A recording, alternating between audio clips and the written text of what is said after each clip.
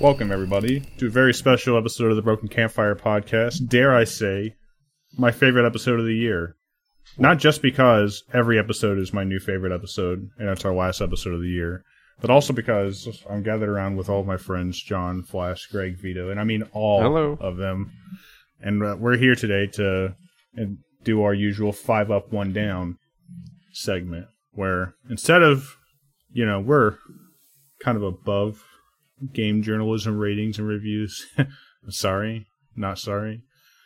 We are going to kind of just give 5 recommendations from the year, things that we really enjoyed, and then the 1 down, the one thing that we recommend that you stay away from, that we felt so strongly about. It wasn't okay, it wasn't fine, it was, this is not worth your time. So much.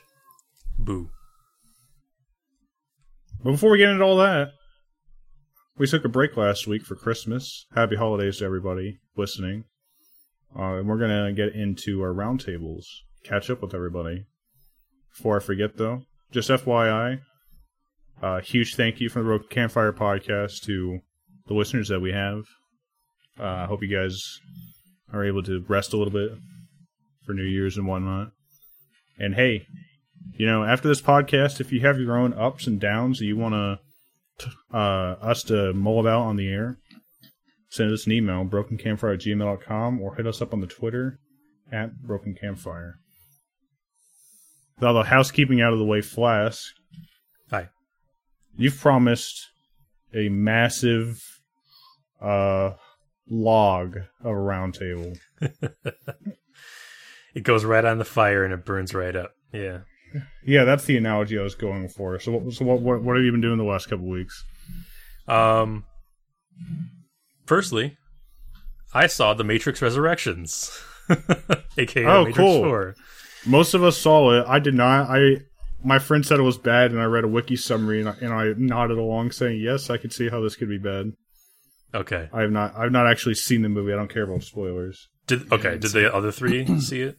I didn't see it, and I don't care about spoilers. I seen it, and I didn't hate it, but I don't think it needed to be made. I mean, I don't think it was good either. I don't know. I mean, I'm sure you have more to say than I do. I just watched it. To be honest, I don't even know that I want to go into spoilers because I don't care enough about this movie to hate it. Right, exactly. I watched it. I was like, oh, okay, well, it's over and move on. I guess in a way I'm disappointed not because I in my bones expected it to be good, but because when the trailer came out a few months ago and they were going for the meta angle, you started to see a vision, a path in which it actually could be good. You know what I mean? There I felt like there was a path to a solid execution on the premises in that movie, but I agree. It's just a shame that it seemed like it didn't get there. No, as it is, I thought of it as an unnecessary and sort of annoying imposition on my consciousness. Why does this exist? That now in your brain, when you think of the Matrix, you have to reckon with this thing. I have to reconcile. There was an extra one. Yeah, they're not going to make another one. This one is how that a could fact? you? It's like Saints Row 4. They're God. Okay. Yeah. I wasn't sure if the say Matrix could pull a cultural cash to do well even with a bad movie.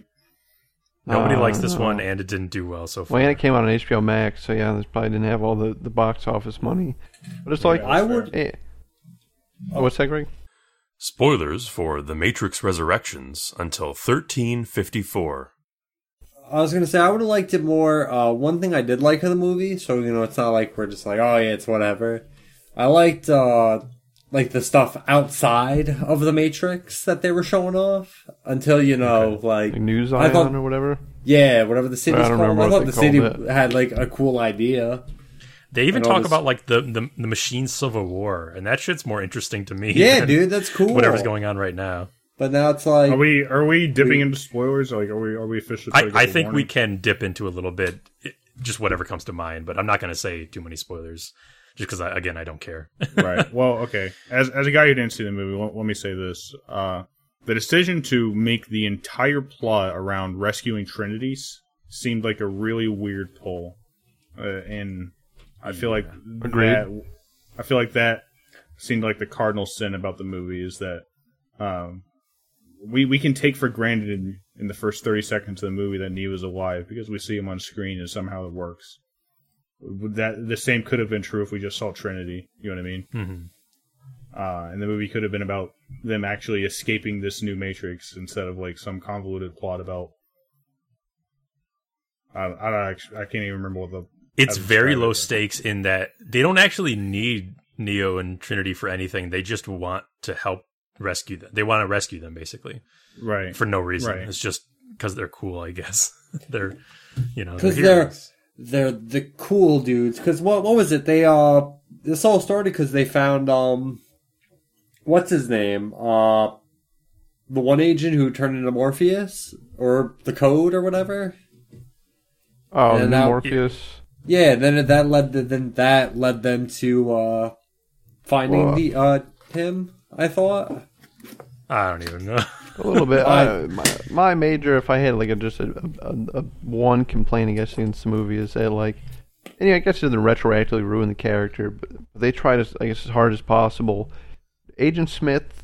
First of all, I don't know the actor who played him. If you listen to us out there, I'm real sorry. He was the most forgettable. If you put him in a lineup of people 10 out of 10 times, I would not recognize him. He was emotionless, Are you talking about Old Smith boring. or Handsome Smith? I'm talking about Handsome Smith. Yeah, Handsome Smith, the one in this movie, the new one, movie. alright. Yeah, the See, Old John, Smith is amazing. It's great. The funny thing is that what you just said would work perfectly if he was playing a generic agent. Right. Like if he was playing That some guy character. looked like but, he would be a background guy. Yeah, but Hugo like- Weaving like- as like Agent one Smith that, like- is a very distinct character. Like one of the Absolutely. agents standing behind Hugo Weaving in the train. No, he's like corridor. one of the agents Like, in your standing mind behind for one of the Farscape. agents. Yeah. Like in your mind, when you picture that scene from Matrix 1 where Neo jumps into Smith, you can picture that. Okay, I think there were like 3 agents there, but the only one you remember is Hugo Weaving. This guy would be one Agent of the, Brown is just like, huh? right, Oh, right. for real. And then, Agent the Jones. whole... I mean, I guess we're going to spoilers. Yeah, the whole... I'm going to use bullet time to fuck with you now. Dude, Max Payne? You don't like Max I mean, Payne all of Gamer? the little gimmicks. The swarm mode doesn't make any sense. The swarm mode was like weird. Reading the Wikipedia thing, I actually went sitting in my chair alone in my room. What? Like, there's a scene where they activate swarm mode towards the end, and a fake person, obviously, because all the swarm people are supposed to be fake or They something. do call them bots Yeah. at one point. But the bot was living with a real person, because this person gets out of their Yeah, she bed freaks and then the fuck sprints out. of the window and jumps out at like a fucking 9-story window, and the girl is screaming in the bed. All right, how the whole point of the Matrix is that you're supposed to like fool the people into thinking that they're Exactly. not in it. Like, another mass suicide today. That was strange. Like the Matrix don't is supposed to understand. be this like philosophical question where it's like if you study it enough, the trappings of it become visible to you. You know what I mean? Where it's like you literally just aren't seeing well enough. Yeah, and then Like, this it's is a- like, the mass suicide. Like, how do they explain that to those people? Yeah. Neuralizers. They've invented neuralizers. I guess. And then Neo's new power of just the Force force push. field from control. Dude, Yeah. pretty cool. I That guess. Trinity can fly. She is the one. Yeah, I don't know. And I was going to say, you mentioned the bullet time. That's the name of the filming technique. It's not the name of an in-universe thing. It's just... He does They call don't it care. that. Right? No. I'm Yeah. saying Oh. in this movie they call Right. it that. But Yeah, there- yeah. previous to this movie, it was the name of the filming technique that they used Right. to do those Yeah, bullet time Right. sequences. But culturally became known as bullet time Yeah. sequences. So yeah. Does he say, like, Whoa. activate bullet time? Pretty much. No, actually, Just Vito. about. Pretty yes. much. And then he says it a few Then more he- times. Then he talks about it. He's like, yeah, it's cool, right? My I'm about to bullet go time? bullet time on you, motherfucker. Kinda. Yeah, and then the unexplained fact that Agent Smith can just walk through the bullet time, because whatever. And then that Neil Patrick Harris had actually no counter to it. Like, this is just impossible. How can he move in the stopped time? Yeah, dude, literally, yeah, it was. That's what I said. We were watching. This is actually just JoJo.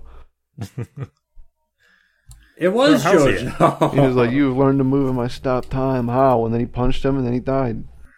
should have been a movie where Neo and maybe even Trinity were just inside the Matrix, and we never see outside the Matrix until maybe the very end, kind of paralleling the first movie, and it's an open question for years how it fits into like the canon of everything, about even whether it's real or something. You know what I mean? Like it had to have gone to Something like an abstract challenging. something challenging where it doesn't have to confront the sins of the Matrix 2 and 3, or even the Matrix 1 if you want to go that far. It doesn't have to like necessarily behold itself to its baggage, but the Matrix has a set piece as this like simulated world where you are not supposed to know that it's fake. Invites, a whole lot of concepts like that where you could have had a new series inside this Matrix, or I mean, one movie is fine, but like inside this Matrix, yeah. That's along the lines of what I was thinking after I watched it. I was like, you should have either leaned into the philosophy side or leaned into the cool side, and they did neither. They leaned into the middle and fell over, and it's just like meaningless plot. Constant clips from the earlier movies. What the hell was that about? Why were they just playing clips from the earlier movies? And why did the earlier movies look so much better? I was going to film-wise? thank you. I was going to say, why did the CGI suck in this one? Even the cinematography is just like when you see those clips in the movie from the previous movies, you're like, holy shit, the previous movies looked rad compared to this. The movie is kind of a joke also. It's just like maybe literally in some of the meta scenes. It's yeah. I mean, as I said, imposition on my consciousness. I don't know a whole lot about the Wachowskis, but if Lana Wachowski, I think is who made it, if we find out that her authorial intent was to basically prank the people who were waiting for a Matrix sequel, I mean, I would not be surprised based on like what I've heard about her tendency as a director. Yeah, you can't ignore the fact that in The Matrix 4, they talk about making a Matrix 4 video game produced by or distributed by Warner Brothers, and that like there's a whole big scene where they're brainstorming The Matrix 4 and talking about how they can't like retread over ground and stuff like it's. They're like bullet time, bullet time, bullet time. It's got to be bullet time. So yeah, I mean, maybe it is supposed to be a meta ploy on the expectations of the audience at the end of the day. I don't know. I mean, not to say that makes it good. The homeless monsters or the homeless dudes that showed up. It was like the Machiavellian. Is that his name from the Merovingian? Yeah, Merovingian. There, all right. They were the exiles who were his sort of people, which was programs from previous generations of the Matrix that were now like outdated and had no. You remember those go, vampire twins? Oh yeah, in the earlier movies. They were like his boss. Yeah. The ghost guys, yeah, exiles, all those weirdos. Yeah, so, they just threw him in there. Like, remember this? Yeah, they were just like homeless. They looked like fucking post-apocalyptic homeless, exactly. Yeah, but then they like murder a bunch of them, and then the last leader just kind of walks away. He's like, bye, and then he just leaves. Yeah, I actually forgot about that until you mentioned it. It's dumb. All right, we should stop talking about the Matrix Resurrection. All right, you got a lot more to talk about, I think. Yeah. You got a lot more nuts to crack. Let's move on to your next nut. Next nut is Hawkeye. It ended, and it ended up being pretty good, I would say. Did you finish it, John? I assume. Yeah, I finished it. Okay, yeah. The Clint/Kate dynamic works, I think. I'd say I struggled with the first 2 episodes and then thought that 3 through 5 were pretty good, and then felt 6 was, which is the last one, it was only 6 episodes. 6 was all right, somewhat sloppy. Too much kind of crammed into the final episode. They probably needed like 8. But I would say the show is at its best during scenes between pairs of characters. Like a Clint and a Kate, or a Kate and somebody else, that kind of stuff. And the action set pieces were pretty decent. Not even necessarily when they're fighting like in combat, but like because we're dealing with bow people, you can have some fun because it's sort of different from the action of other movies and shows in the MCU. Did you have anything to say about it, John? Hawkeye? Yeah, I more or less actually agree with you. I think, yeah, I thought the first 2 episodes were fine, but they didn't get me excited or anything. And then the third one did turn up the heat. And yeah, and then it's just decent throughout. Spoilers for Hawkeye And Black until Widow. 1927. Do you want to talk about spoilers of any characters that show up? I don't think anyone here cares. If you want to. It's I don't pretty have anything minor. to say, I but if already you want mentioned to. it last week. Okay. I said, or 2 weeks ago rather. I said Kingpin showed up, but just in like a phone screenshot. You see him real quick. But he is in the episode this time, like Foley doing scenes and whatnot. And it is. I mean, it's Vincent D'Onofrio. He's the same character or whatever. Yeah, it's the same one from the Netflix series. They brought him over, so they're making the Netflix series at least semi-canon. Although they seem to have like buffed him up in some sense because he was like taking like car shots and like rockets and stuff. So and Kingpin is a tough son of a bitch. But in the MCU or not the MCU, in the Netflix, is definitely more grounded. But yeah, he seems a little bit more super in this one, which is fine. And then the ending of the episode, and I'm sure you know more about this than I do, it actually ends with him getting shot. But I guess that's like a setup to a possible series where he was blind for a while. Oh, maybe. I've heard some different theories about what that ending sort of leads into or means. Right. Yeah, it could have been, hey, cool, here was Kingpin, the Netflix series is real, we're going to kill him. Or, other people are saying, there was like a run where he was blind. I think actually because he got shot in the face, he ended up blind for a while. Okay. It could go that way. I'm glad that Hawkeye is finally getting his day in the sun, because... Hawkeye and like, Hawkeye, too. Yeah, because I felt like... not that I ever had a problem with them, but in the Phase 1 and in Phase 2 era of the MCU, they were like the most forgettable Avengers. Like, oh, they're Avengers? Well, they're the powerless ones they're just like spy people and agents, So yeah. Yeah, but I mean, like, Hawkeye has like basically a magic bow. I mean, I get that he's not That's true.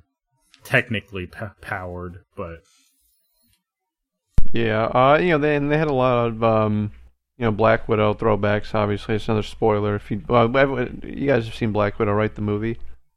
No, I have. I don't really care. It's good. I actually like it. Yeah. So her sister shows up. Yelena. Does that make that up? Yeah. Elena, yeah. Elena. All right. Yeah. So she shows up maybe like midway through the series, or maybe on like episode 4. And she's like a recurring character, so you get a lot of her and a lot of interactions. Seems like she's going to be going forward more in the MCU. She was also in the Widow training program along with her sister. Is that right? Yeah. She's doing some assassinating stuff. In the beginning, she wants to kill Clint because Black Widow died in Endgame. But they work it out. It's Christmas after all. It is Christmas after all. And as to the point about this being Hawkeye's day in the sun, I think this is his day in the sun in the same way that the Black Widow movie was Natasha's day in the sun, in that we're now going to have Yelena be basically the new Black Widow and stuff going forward, and Kate Bishop being the new Hawkeye and stuff going forward. I would speculate that that's the way they're going. Yeah, I imagine. Yeah, I agree. You mean the character's dead? Basically, the actor's gone. Is what you're saying, essentially. I don't know. Actually, I'm sure they'll get him Hawkeye's cameos. case, and I don't know. If but I think he'll show up and stuff. But I don't. Yeah, I don't know either. Yeah, I haven't read anything. For But Black it definitely Widow, seemed like a it's the passing same of the bet that torch thing. ScarJo's gone. Yeah. Mhm. Yeah. So yeah, that's what I'm speculating. Okay. Yeah, Hawkeye. All right, was that's pretty Hawkeye. good. What else you got? What's the next nut in the bag? Real quick, have any of you guys been watching, or did any of you guys watch the latest season of Always Sunny? It's Always Sunny in Philadelphia. I saw the first. I haven't seen started just like it. season I haven't 11 or watched that in a 12 long maybe. time. I saw the first episode, and then I started the second episode, and I actually had to turn it off. I Like, watched- like 10 minutes in. All right. Watched an episode or two of when they got into Ireland, and I pretty much did the same. I was like, man, this just ain't that great. All right, yeah. I was gonna say it's still not like funny, but I it's think amusing. the second half of the season 15 is the best in a few seasons, and I don't know how to like say that because it was a really good show, like one of the best comedies, and so it's like even though it's a lot worse and not funny necessarily, it's like I guess amusing would be a good way to put it. So you can put it on or something. I was gonna say, it's a solid show. second monitor show. You got me there. Yeah, I will definitely. I'm they have a hearing line. you. Were you gonna say, Vito? I would definitely. I didn't mean to cut you off. I was just gonna say I definitely will end up finishing the season. I think I do end up watching every season, even if most of the episodes I watch with like disdain, because it seems like even though the last this is season 15, right? So the last like 7 seasons have been, some of them have been absolute trash. Most of them have been pretty unwatchable. Agreed. There's always like one episode that is just a all-star episode. I'm like each season they get one good and new idea a year, basically. Yeah, so it's almost like worth watching because I know like some of my favorite all-time episodes, like an episode like this is a couple seasons ago actually, so this isn't that recent, but Charlie Work is like an all-time episode. Charlie Work, and you said that was like season 12, and that was like that was the last season I watched, actually, season 12, because and the rest of that season was garbage, and every other season has had like an episode kind of like that. That was the one that was a parody of the Birdman. With Michael Keaton. Yeah, and I have where been. It all looks like one shot. Yeah, it's a fun episode, and I've mentioned it I think on the pod. I've been listening to the It's Always Sunny podcast, which is great, and I love it, and I'm up to date.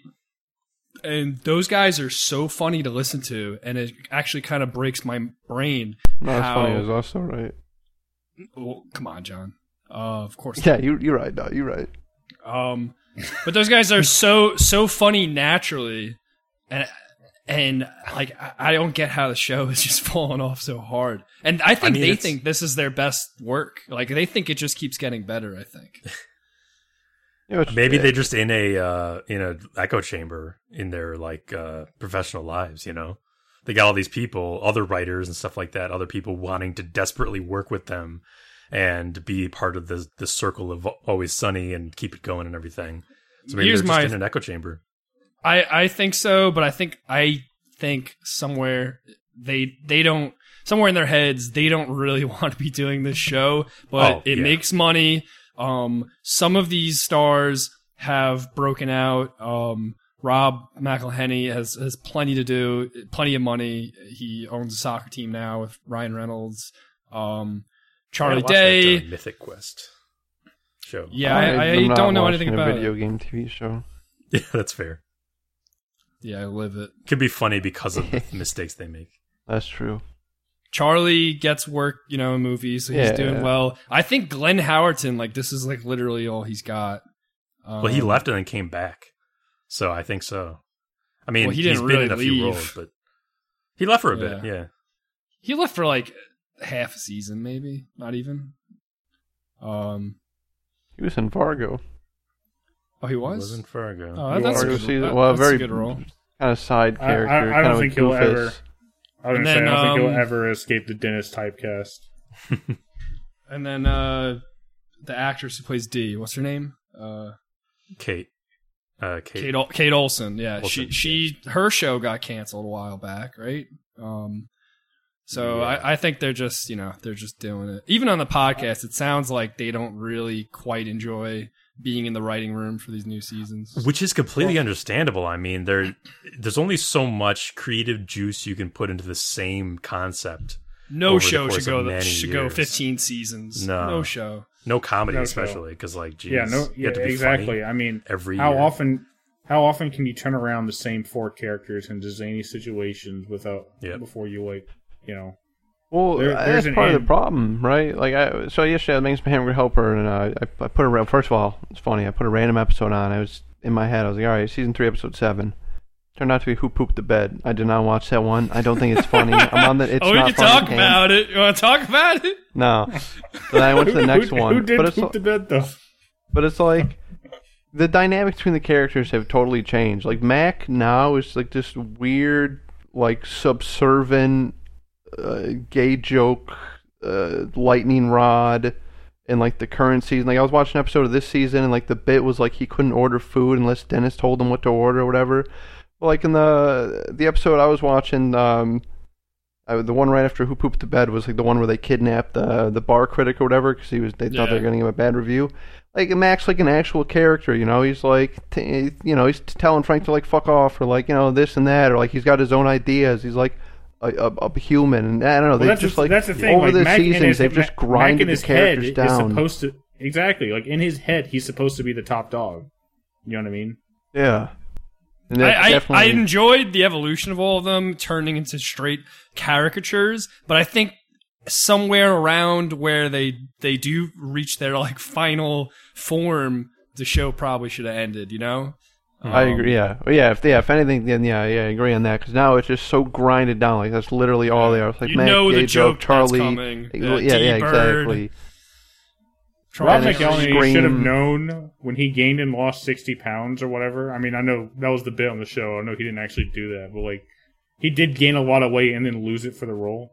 When he did that, he should have known like maybe we're like reaching the bottom of the barrel of good ideas.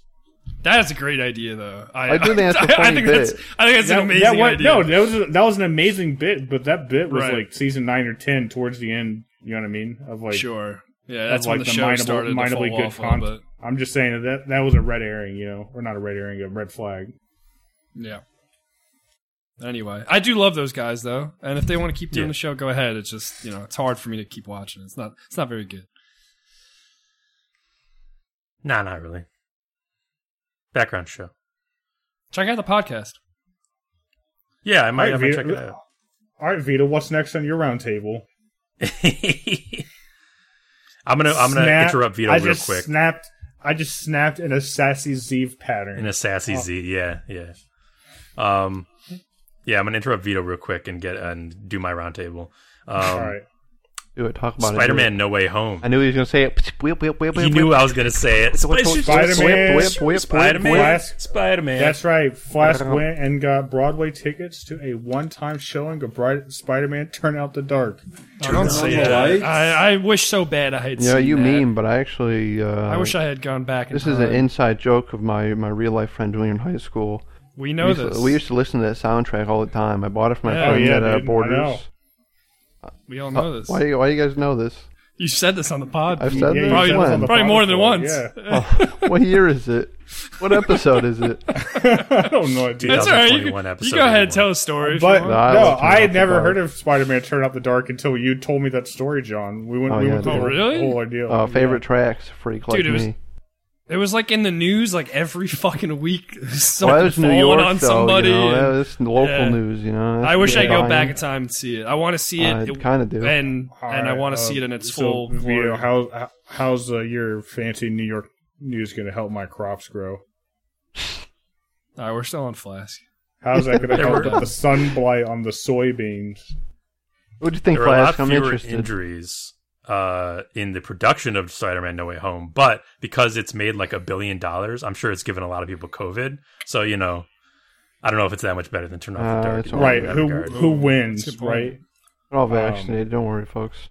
Oh, and, okay. good. and that is the main question, Flask. Who wins? Does Spider-Man win? Does he in fact find a way home? It's What debatable. did you It's think? debatable. Yeah, he lives like down the block from me, right? God damn it! Enough. Spider-Man: No Way Home. They got me. Okay, they Got 'em, successfully serviced my fan and made me happy. Okay, they did it. I enjoyed that movie in a way that I haven't felt, I think, since Infinity War. Wow. And Infinity War was probably my favorite MCU movie, just because it gave me feelings, The coming totally- together. nerd feelings. Agree with that. But is there a but? I mean, there's always butts, right, John? There's always butts out there. Butts. But I 100% agree with what the way you said so far. Did you happen to listen to John and I's 20-ish minute spiel last week? I did after the fact, yeah. Okay. Then yeah, okay, yeah. You already know how I feel then. Right. I would say the one big flaw, the one big butt, is the inciting incident of the whole plot, which yeah. I think the reason for the plot could have been way less frustrating. But once you get past that, it's like, yeah, it's really good. I didn't come up with this. I've seen it online, but why didn't they just wish everyone forgot Mysterio? I don't know. Well, I want to get into spoiler talk for a few minutes, just a few minutes. Right, okay. Not yeah, 20. Okay. That's fine. Just all right, Greg and Vito getting bunkered. All right, later. 20 minutes initialized times 2. Oh, you guys want to just take a break for like 15, 20 and like sounds good. Take a Spidey break, yeah. Spidey break. Spoilers for Spider-Man: No Way Home until 43:36. Literally, if they had just changed it to be that Peter's identity is exposed, like a villain comes after his loved ones, and that's the reason he feels he needs to magically mind wipe the entire world, I would have accepted it more. Like if there was actual stakes and not just acceptance into MIT for him and his friends. I also don't like that it was hard. Well, sorry, I'm not going to poke too many holes, but immediate thing I thought from a movie making standpoint is that would be hard for them to do, because then that they have to introduce a villain that has to be resolved, basically they have to introduce a villain that has to be resolved, and the fact that the villain can be resolved is like part of the answer to like why it's a bad idea to mind wipe everybody anyway. You know, so it is kind of a sticky situation. They could have like a weak villain. Well, not weak. They could have thrown something like weak. Whatever, I'm gonna say weak, but like something in there like the Scorpion or Shocker, and then had him get like wiped up real easy. But yeah, maybe in like their little shockwave they hurt Ned or something. So he's like, yeah, I beat him easy. Yeah, they're not coming after like, Peter. They're coming after his loved ones to be like. Maybe even that's like a montage of like low grade villain close calls to like people he like nobody even has to get injured or anything. But like, once Peter realizes like, man, like these people in proximity to me are getting in danger, you know? Yeah, exactly. Either someone wants to challenge him or someone wants to fuck with him, whatever. His identity is out, and it's causing him problems in the world. And that could explain better why he has to do this huge thing that's really impactful to everybody. And also, I don't like that it's his fault that he can't stop talking, so that's why the spell messes up and literally shatters the multiverse. Like it escalates so high because of such a stupid reason.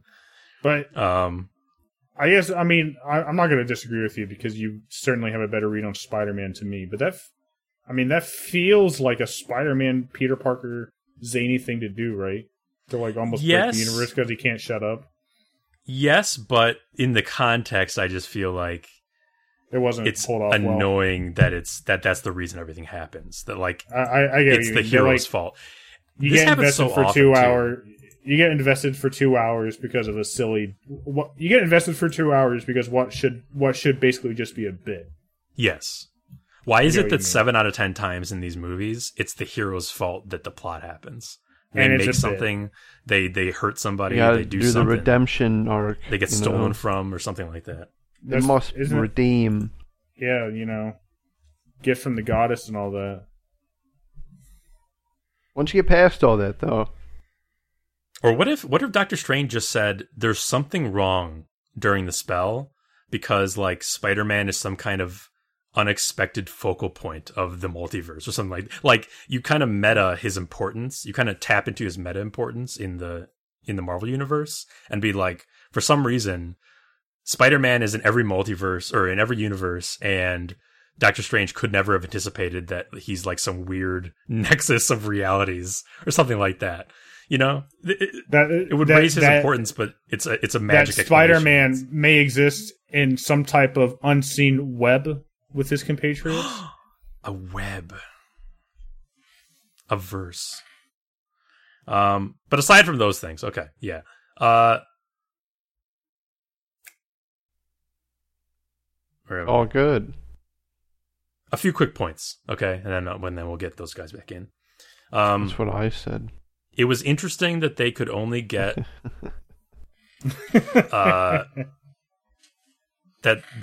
Thomas Hayden Church and Rhys Ifans, I forget how to pronounce his name, back to voice Sandman and the Lizard, but had to reuse footage from their earlier movies for when they turn human.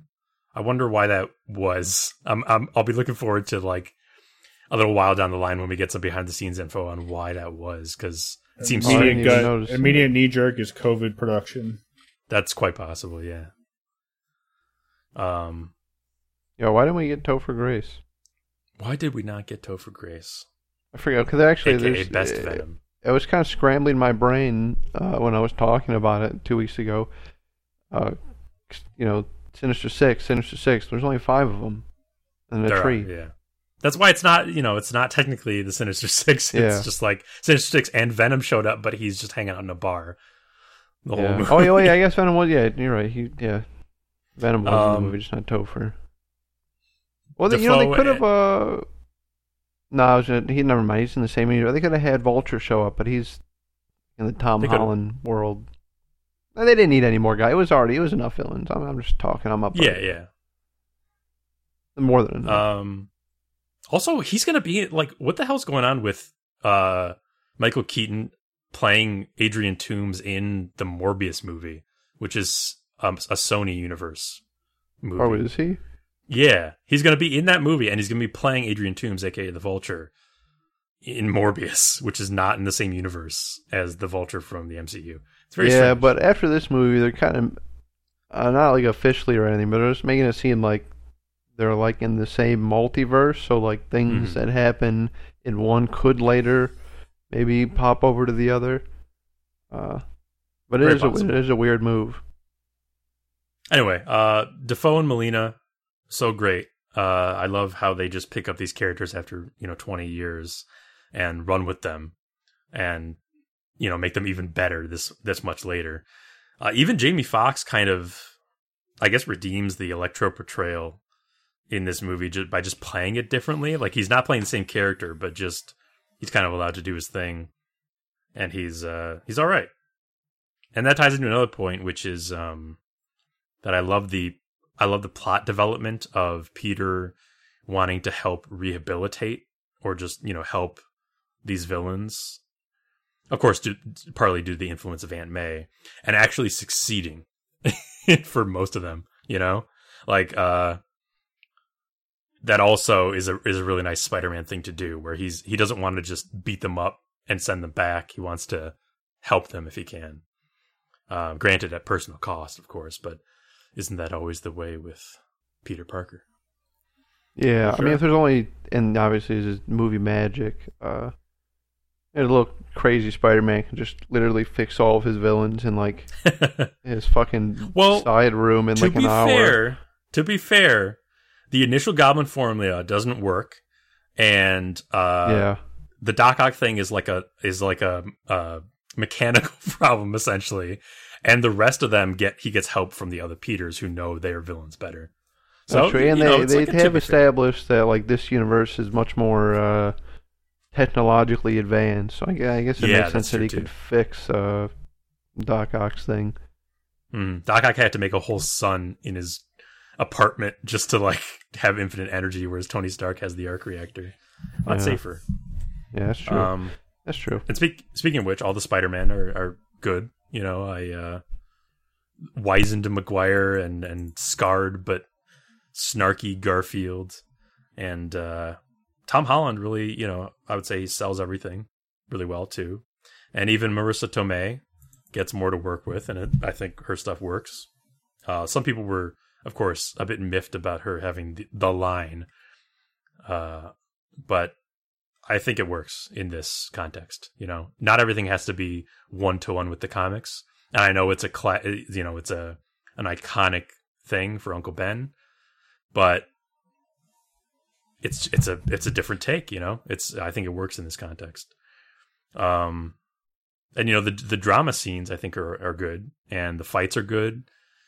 Well, hold on. I would say one thing. I did think the fights overall were good, but like, dude, Green Goblin straight up learned some like MMA because he was throwing some fucking like spine busters. He was doing some arm bars. Yeah, he was giving it to him. But I did like the choreography overall. 12 to 5 elbows.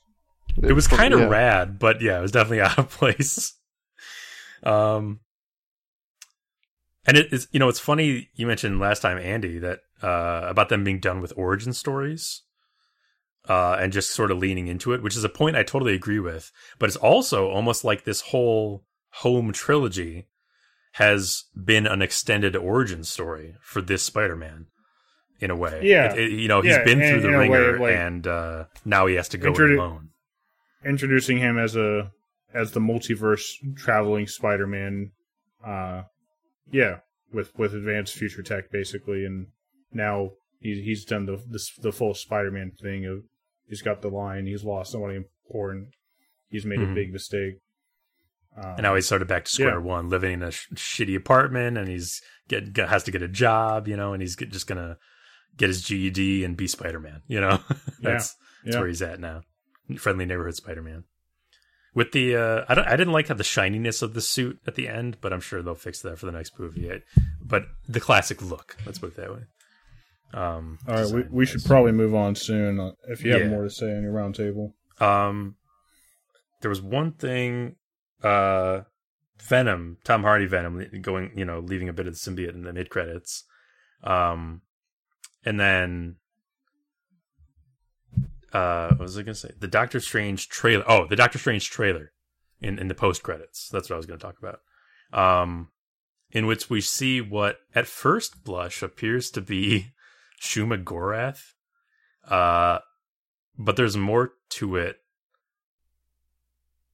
Which they did kind of hint at, sort of, in the what if. Not yes. They didn't say Shuma Gorath, but we've seen a giant tentacle come out of a portal. We've seen tentacles. Yeah.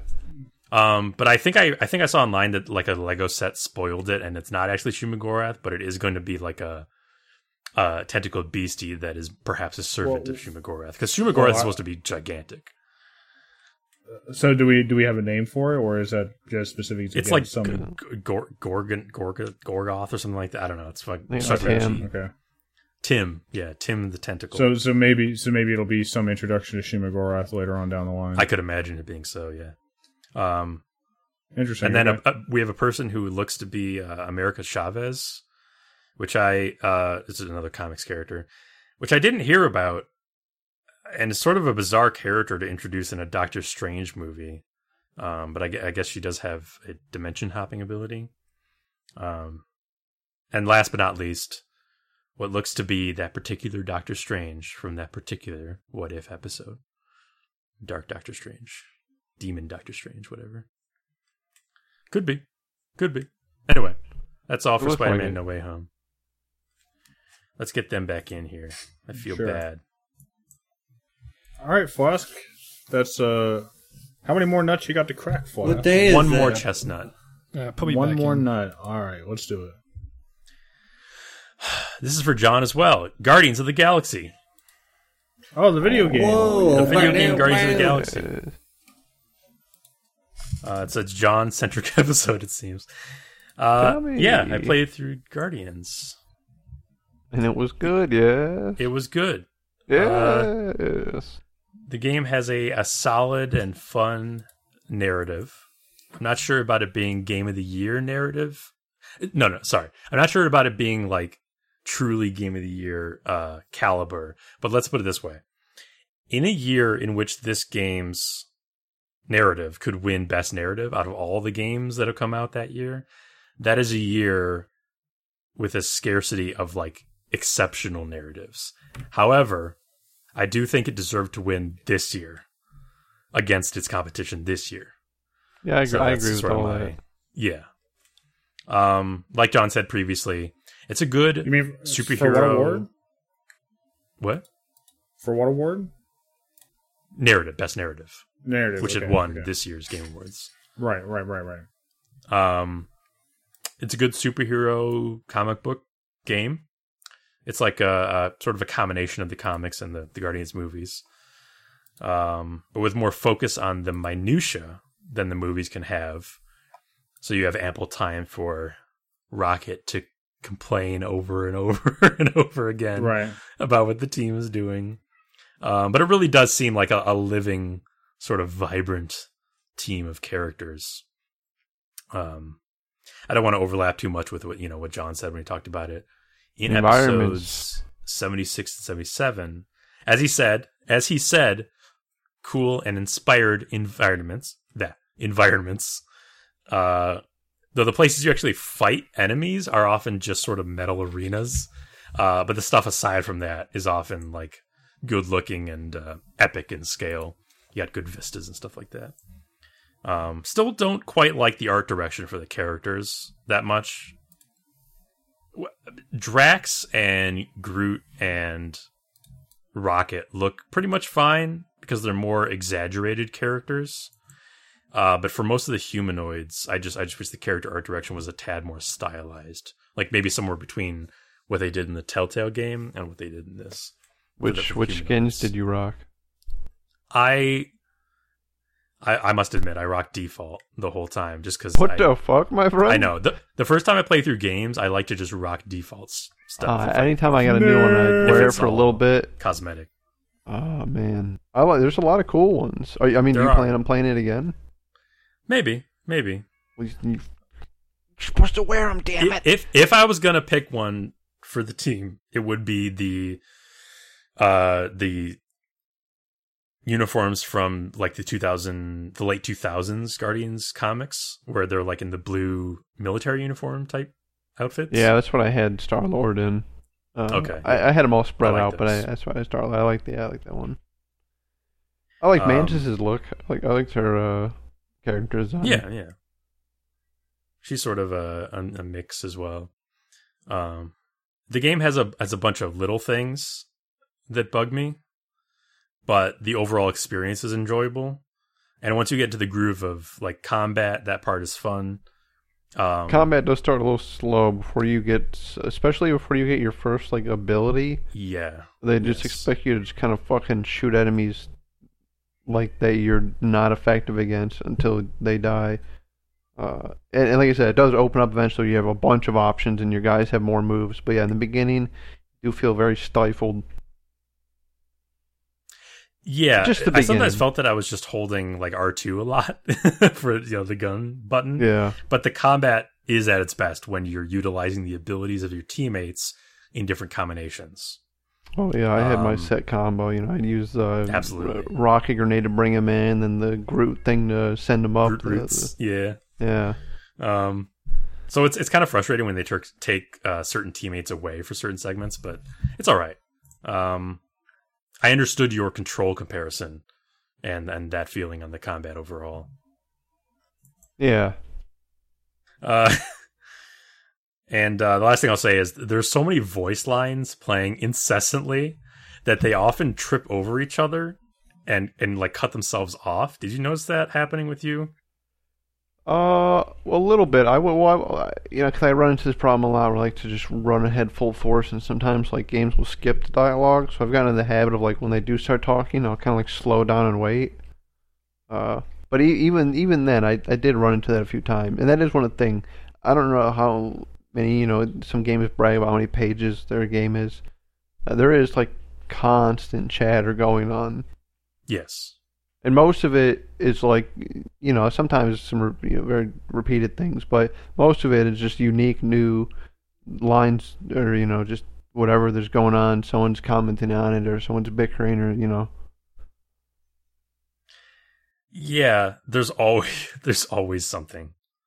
And like you said, it makes me wonder what the developers intended, because surely they didn't design it so that the lines would just like awkwardly fumble over each other unless you stood stock still. Yeah. Like, why would they design it that way? They expect players to just like stand around for minutes at a time. They thought you'd be in complete fucking awe of the environment. You'd be unable to move. They should have had like a Life is Strange sit down button to have all the conversations play out. Yeah. So that was kind of strange. But there's a shit ton of voice lines in the game, so I got to give them kudos for that. They had recorded like 1 billion hours of voices for those characters. Rick, yeah, how'd you Guardians like of the the ending? Guardians of the Galaxy ended with... They kind of give like a little switch. They switch it up on you. You know what I'm saying? They give you a little twist. Why am I blanking on what you're talking about? I just played this game. Was anybody caring? Perhaps. All right, caught. He didn't play it. Fake gamer alert. Kill him, kill him. Well, maybe it was a twist for me. Maybe if I had seen it coming a million miles away. You know, when you think like the contain or whatever, but it's yeah. And you do like no, yeah. I'm not bragging or anything, but yeah, I saw that coming from a million miles away. eat shit. Sorry. I will not eat shit. But yeah, you know, you gotta. It was too easy. The didn't make any the were just not classic. It was real with me, damn it. It was real to you. Guardians of the Galaxy, then. Guardians of the Galaxy, folks. All right, it's a good game. So I got Flash. My nut bag has been emptied. Oh wow! All right. Sorry, that was such an enormous round table. That was an enormous nutbag you emptied. No, I mean there was a lot of discussion all around. So Yeah. It was all good stuff. apologies. I wasn't bored. I was certainly not bored. Well, that's good to know. I was all about it, dude. It's one of the best bag of nuts I ever had. Well, Wait, I why have does it say John on this bag? I have a somewhat more mediocre bag of nuts to crack for you guys.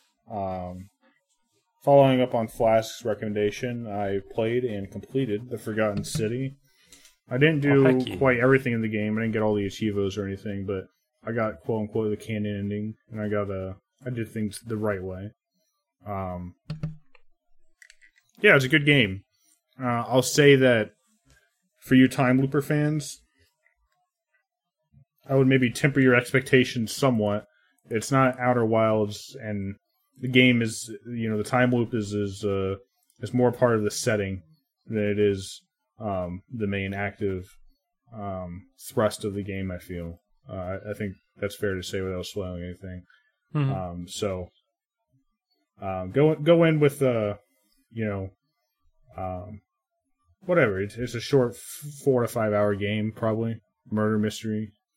Well, not really murder mystery, because I've lied, but it's a mystery adventure type game. I looked back on the original mod a little bit, and the game is expanded significantly from the original mod.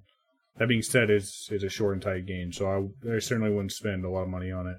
But it's on the Game Pass, so you can't really lose there. For being a game made by a small group of people, it's written very well, and I think it does execute on its premise pretty well.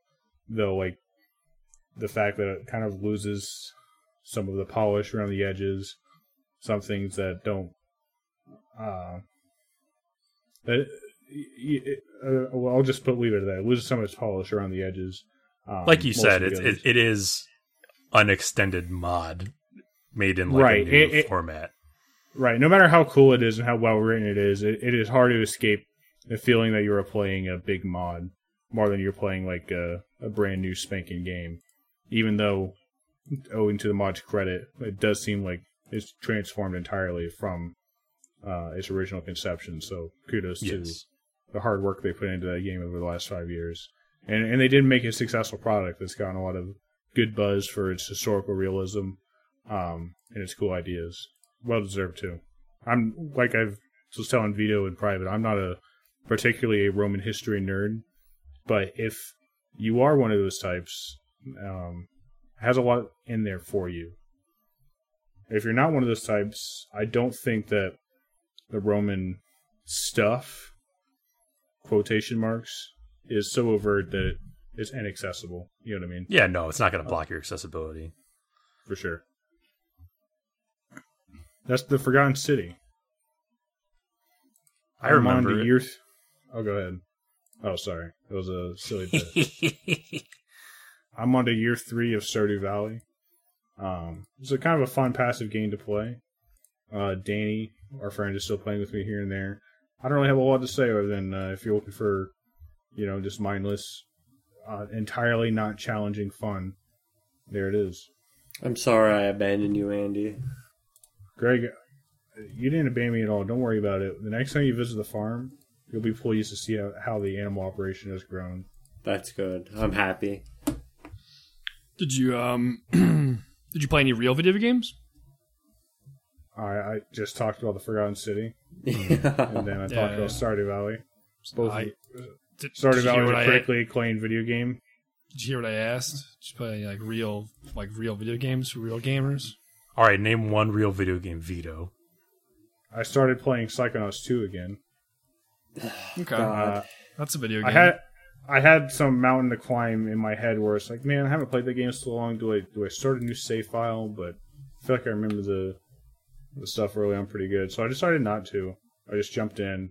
And it did take me a good 10-15 minutes to get my bearings straight. But I played another few hours of it, and I got past the boss. And I'm still really enjoying it. Like, it's still giving me this sense of wonder and delight here and there. It's a lot of fun. I played a sequence where you're like on a spy mission trying to break into this place, and all your little intern buddies are using their own special niches to help you out. That was a lot of fun. It was a cool little sequence. You're on your way, kid, I'm on my way. to be a psycho nut. Nice. We purchased Ready or Not. I don't know if we've talked about that on the podcast yet. I don't think we have. It's basically like a spiritual successor to SWAT. SWAT 4. Pretty much the same game, but it's an early access, and I think it's a lot of fun. Still kind of rough in some areas. The AI definitely needs a lot of work. Has a good amount of content. Maybe a little steep for $40, unless you already got a crew committed to the game. I don't know. You guys have all played it. What do you guys think about Ready or Not? Yeah, I have a lot of fun with it. I agree that it's probably a little steep right now just because it feels like an early access game. Like the AI is kind of dumb. And it is an early access game, to be clear. Yeah. Yeah. I don't know. Shouldn't you be paying early access prices for an early access game? Isn't that how that should work normally? Well, In any case, to be I fair, like the original model of you are right. The original model for early access was, you buy into the game early, it's at a lower price, and then as the game gets more of its content, it's fleshed out, the price of it goes up. Now everything's early access, so I guess so everything's early access. it's fucking bullshit. But yeah, Ready or Not is a lot Great of fun. game. I like. There's no other game like that, really. It's fun being all strategic with the boys, and feels good when you breach a room properly. Incapacitating. I'm glad you used that word properly. Greg, you taught me a lot. I try not to shoot anybody if I don't have to now. You don't. That's good. That's nice. No, you don't. You don't have to. don't. But I'm saying You really don't. If you're perfect, you don't have to. But a lot of times, we're going to agree to disagree. a lot- in practical, you do sometimes. Somebody runs at you with a gun, you got to react. But Man can only bend so far until he snaps. I think you should try to clear every You know what I'm room. saying? As non-lethal. as the squad's counselor, I believe that every life is sacred, and just because you make a mistake and shoot at a cop does not mean you should die for it. Especially if a cop doesn't die. Now, if you shoot a cop Right, and who you the hurt fuck them, is this guy? I don't know who guy? this guy is, but I will say There that is you no- get awarded extra points for going non-lethal. That's all I meant. I say I'm they just saying- take out one of my brothers in arms, the whole building. then, alright, yes. If you take down a boy, then the whole place has to be cleaned. I get it. But Yeah. once... It's just a little playing around while the guns are going off. I don't know, man. It depends how it happened. I heard you It guys de- playing last night. It sounded like I don't know. It sounded like you guys could use some discipline on the team. Yeah, it Oh, sounded well, like to you're be fair, I doing wasn't it sounded there. like you're doing a lot of backseat gaming while you were playing some stupid fighting Euro sim. Oh, we'll talk about that. But you guys were a lot of running around. You guys are doing fine. In fact, I think everybody here in this Discord. Well, we just had big numbers. well. I think 2 or 3 people that was like their first time or second time playing. That's what I was gonna say. I think it's hard to manage a full team of 5. Yeah. I'm not gonna lie. After the second time that I was spectating for a half hour, I think I lost my luster. But, Yeah, it's true. These games do last a long time, so if you die early, it's rough. After the third time Kurt ran in the room, the seconds after I threw a flash grenade in, maybe this team's not up to snuff. For me, there's like a certain number of cops that or SWAT team members that could die, and I want to continue. Like I think if you got a team of 3, you could have 1 SWAT team member die, maybe. Otherwise, I want to restart. You know what I mean? I'm not going to keep playing. I think the goal of that game is to like really just run through it as perfect as you can. Sorry. I was just gonna wrap up Ready or Not and just say that we'll update our thoughts as we play some more. We've only got a few hours in each.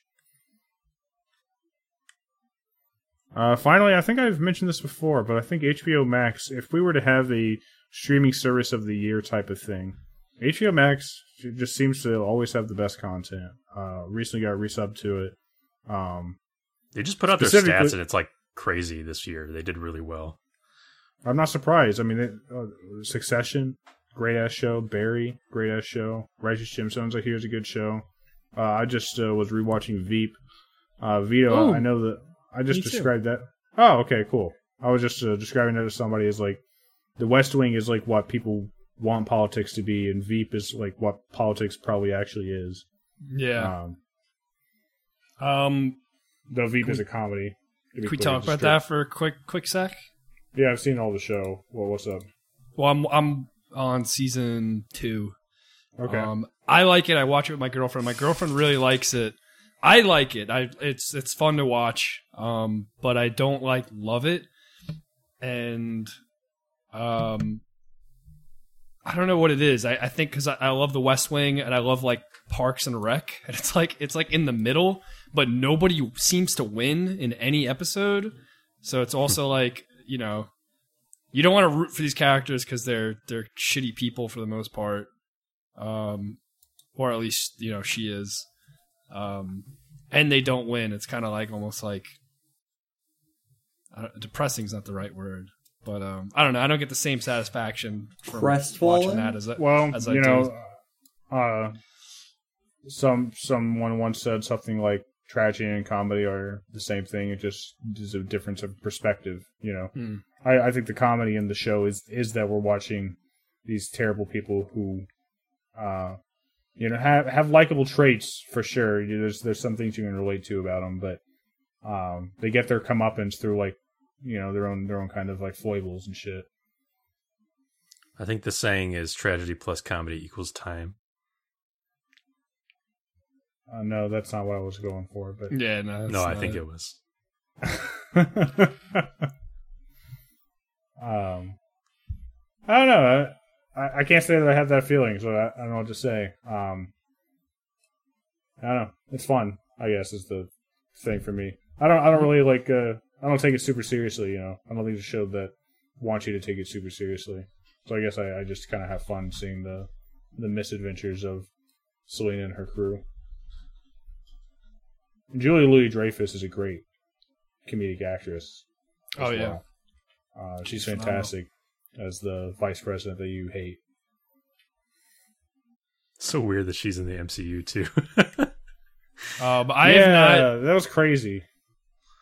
Oh, I don't know about that. She is in it. That's great. I've yet to see the president. I'm assuming it's a series bit where you never actually see the president, but I'm also kind of hoping that eventually you do, and it's like fucking, I don't know, like Paul Rudd or somebody you wouldn't expect. Or like you've seen several seasons of The West Wing, right? Yeah. What season did you get to? Season 3 or 4. Oh, never mind. Well, there's a very similar bit to what you're describing in The West Wing, where there's a character that is hyped up for a while, and he finally comes on screen, and it's this big actor. Yeah, that's what I'm hoping. It's somebody I know. Vito just wants the president to be Paul Rudd's exact character from Parks and Rec. Which, to be fair, I would want to. I don't That was remember a good Paul Rudd in character. Parks and Rec. He plays the doofus who's like inexplicably successful in politics. He keeps following up, and he's like a very nice guy. Oh, like yeah. Yeah. His dad is like a magnate of some kind, I think. Like a sugar magnate or something. Candy, yeah, sugar. Yeah. All right. That's all I got for my round table. Very well. I don't want to cut you off, Vito. Is there anything more you want to talk about, Veep? No. Overall, I feel like I'm getting back into games again in a way. Like, I haven't stopped playing games, so like Death Stranding and Stardew Valley, while they're good games, they're like, they hit me in like a specific type of brainless activity where like I'm like, can I play games like Psychonaut 2? Or do I need to spend another 6 hours on my farm? The hands are going scale-wise. Yeah. All that being said, with Flask's massive log of a round table and my small offering, I think we've butted over into break time, friends. So we're going to come back up. We'll wrap up everybody's round table, then we'll move on to the big event for the night. Yeah, that's right. We ain't even started yet. The 5 up, 1 down. Yeah, we lost everybody already. It's right. Flasco put in timestamps flanking his round table. Just skip this hour of content. Just skip to hour 2 if you want the real podcast. You know what I mean? I know what you mean.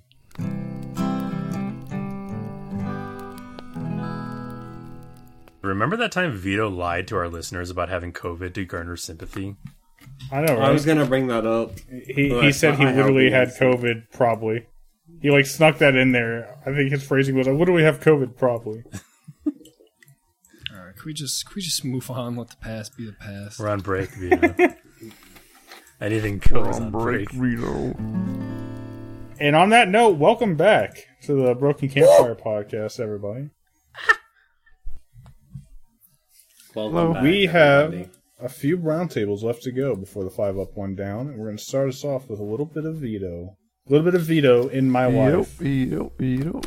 Little Vito, all A right. little bit of Vito by my A side. little bit of Vito in my life.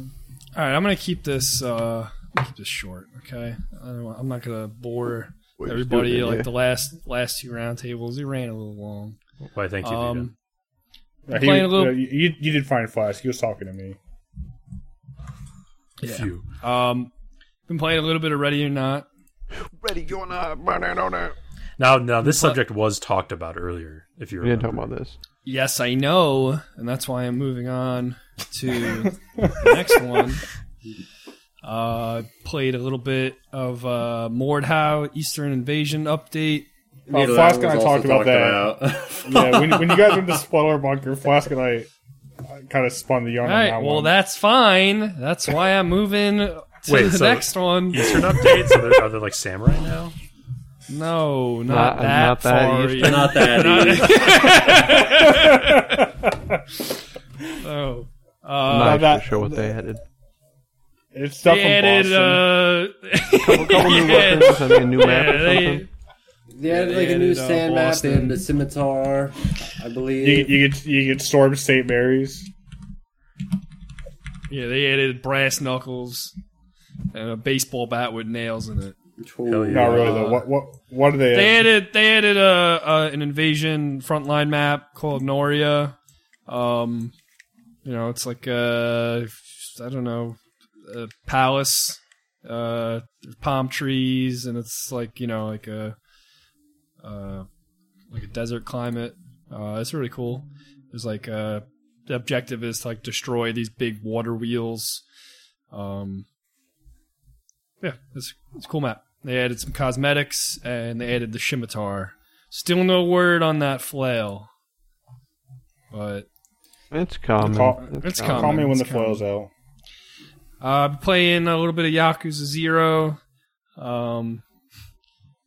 I saw that it was leaving Game Pass Who's your this favorite month. character?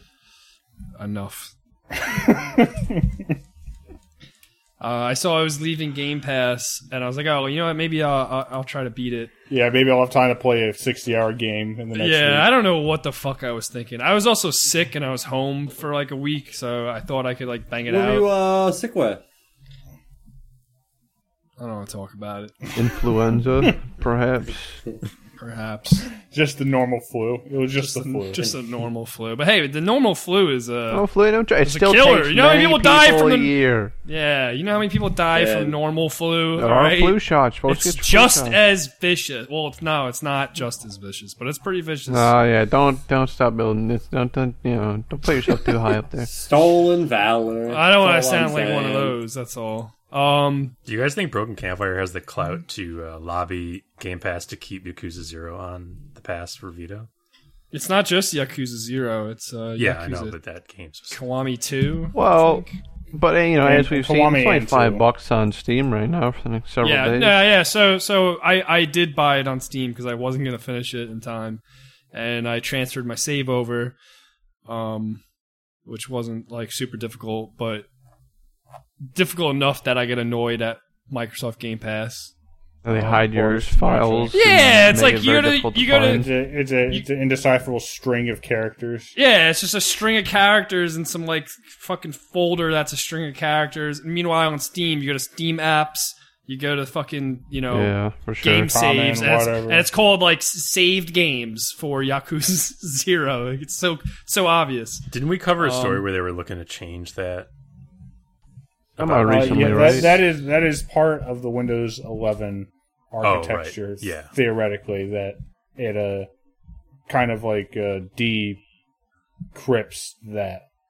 Yes. Good. It decouples apps from the store in some way that makes it easier to peruse. Good. Just But get yeah, I've been rid of playing Lemon. Yakuza's. I'll get it when it comes out. I'm sure. My computer. I'll just start my computer one morning and it'll be there. 2025.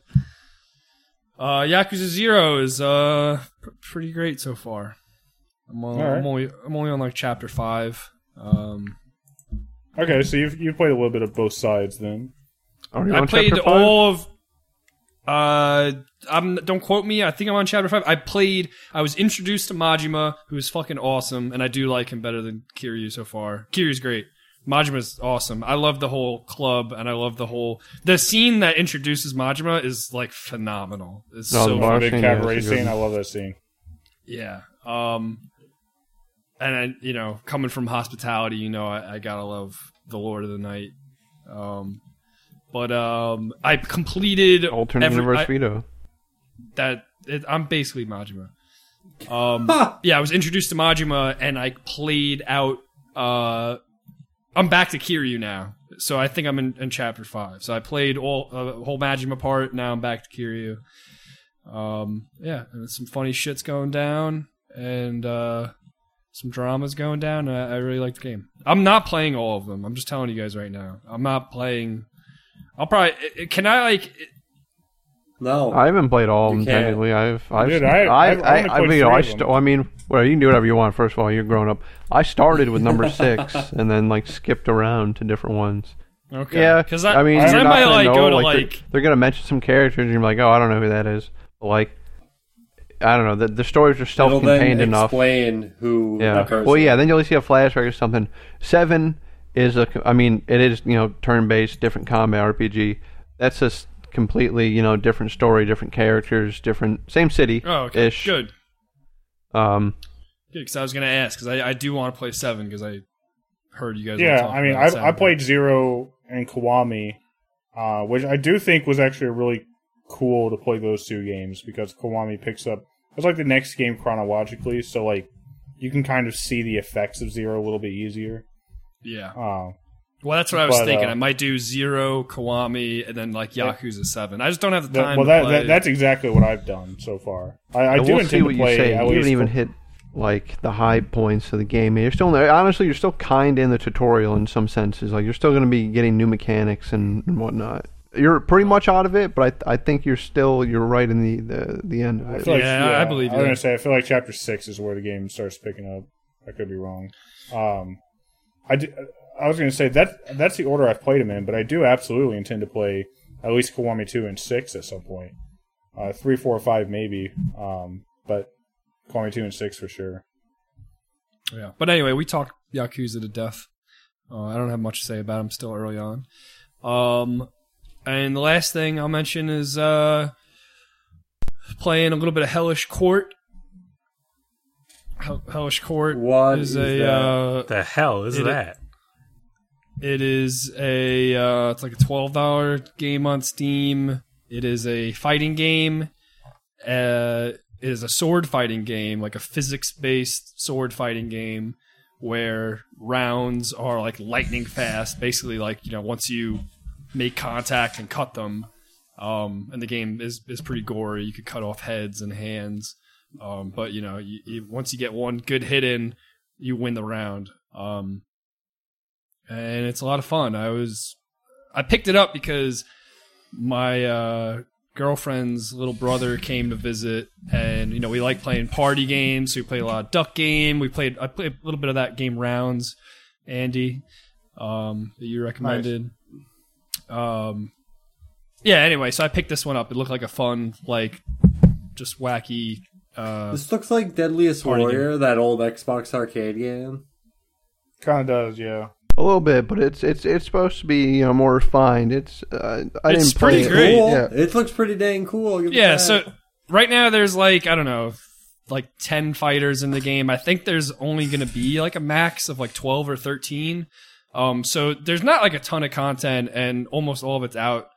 But each fighter represents like a different sword fighting style. So like, you know, there's a fencer, there's like a pirate with a saber, you know, and it just goes on. There's a drunk friar that wields a long sword.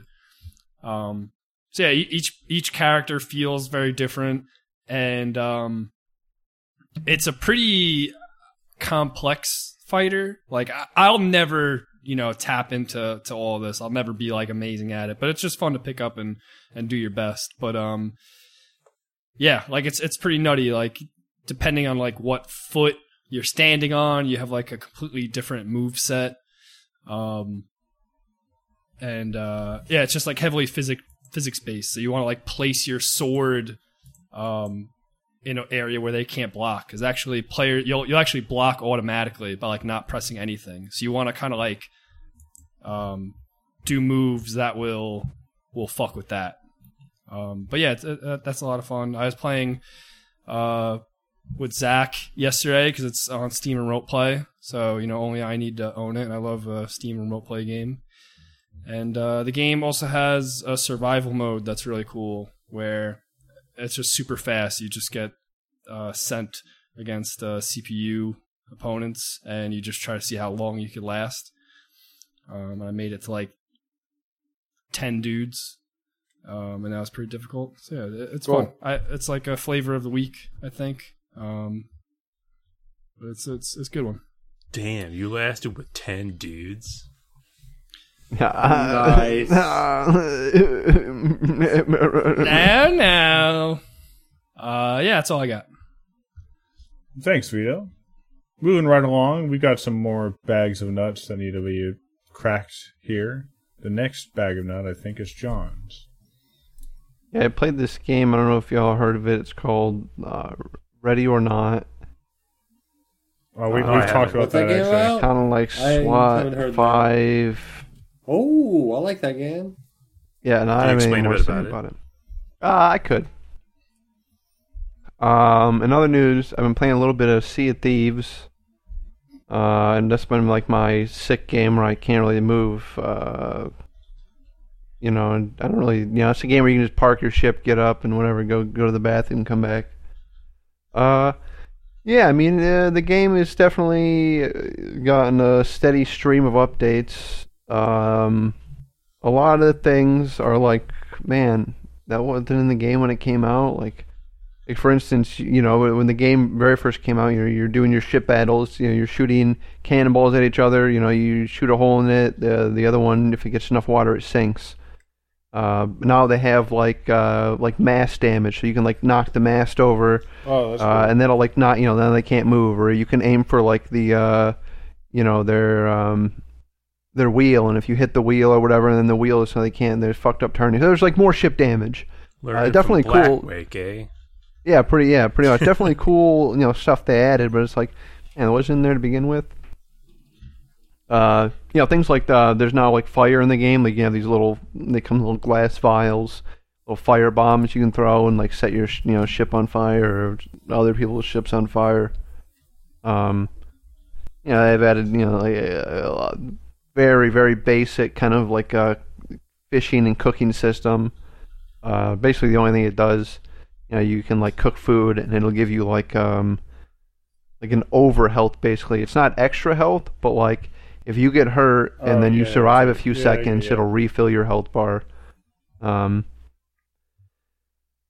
the various other things they've added these tall tales that are like more adventurous stuff and the whole Disney thing. And they're still planning on adding stuff. I think they starting in 2021. They started with we're not going to do these named updates or themed updates. We're just going to do like season 1, season 2. And they released season 5, I think, in the beginning of December. And it was there's definitely more of like utility season. Like they added like the ability to sit in chairs and like ledges around the place, so you can like take pictures and some ideas that sound cool on paper. So this idea sounds cool on paper, and then when you play the game, you're like, nah, not really. You now have the ability, say like you got a bunch of treasure or whatever, a bunch of shit, and you got to log off the game. You don't want it to just float in the ocean. You can now bury it in an island, and you'll get like a map, and you can like post the map on a board. And then like other people can grab the map and go look at it. And there's and the main reason to play the game, it's all about these like accommodations. They unlock like cosmetics. So that's like the reason to do it right now. But in practice, it's like nobody's gonna fucking drop off like anything good. And these like why would they when they can just turn it in? You do still get a bonus if you put a map together and you put it on the board, and somebody finds your treasure and they turn it in. You do get some sort of like half experience reward, but it's definitely not as much as like, all right, I'm just gonna bring it in myself. So anything you find is usually gonna be shit or just garbage or whatever. So it's just like cool on paper. It does sound doesn't really cool. work. It would be a really cool mechanic for like an MMO about pirates, where it's like there's genuinely a limited amount of space in the world, and you can like bury treasure anywhere, and then maybe it like auto generates a map of some kind of thing where like there's always a chance that people can find your treasure that you buried, something like that.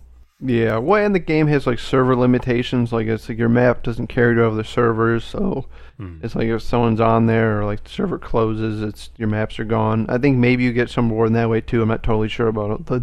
The finite stuff.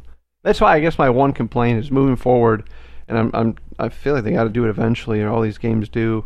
Right now the game I think is capped to it's either 5 or 6 like galleon. That's like the 4-person ships like per server. And it's just me reading. Obviously I don't know, but a lot of that has to do is because the game's cross-platform, but it's still on the Xbox One, the last generation one. Yeah. So it's got to work across all of those, so it's kind of being throttled. So moving forward, it seems like it's gonna have to go like the GTA route, where it's like, hey, this is like your guys' last update, have fun, but we gotta like move on because the game can't like this game sucks now. Yeah. But with the Pirates of the Caribbean, which was I think in November-ish, October-ish, I'm not sure when that came out, they did introduce like this new kind of instance, like you go through a portal, you go to like a new world system. So that may be a way they're trying to get around it or whatever. Definitely not like a 2 thumbs up yet, but a much more of a thumbs up than when the game first came out. Well, that's what you want to hear. Yeah. So, John, was it just coincidence? What? Oh, go ahead, Flash. Go ahead. Was it just coincidence that you had scurvy while you were playing this game, or did you induce scurvy in yourself in order to play No. That was yeah. I wanted to get the full pirate immersion. Okay, that's what I thought. You just gotta drink more citrus. Right. I'm playing the game. A citrus deficit. Put double eye patches on to Penny. get scurvy. Yeah. She got an eye patch. Well, she got double eye Frank's patches. legs. Put them That's all badass. on Gave him all peg legs. Yeah, exactly. Heightens your other senses. Nice. Yeah, that's about it. When are we gonna play? When are we gonna do the Pirates of the Caribbean stuff? I had Danny ask me the same thing today. Well, I mean, In the future.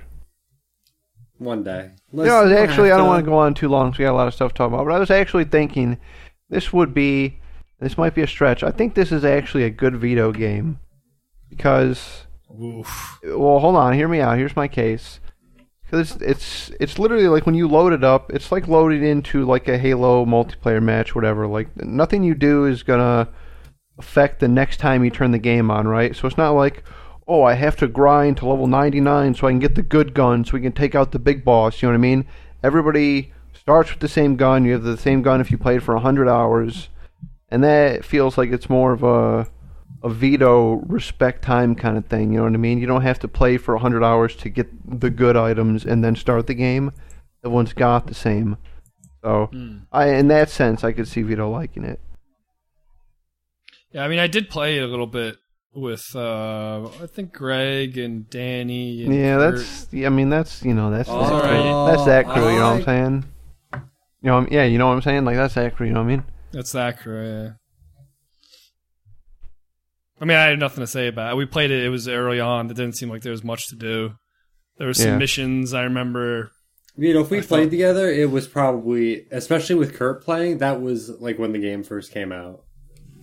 I know, it's probably like the beta. But yeah. Either way. John, do you have anything else to talk about?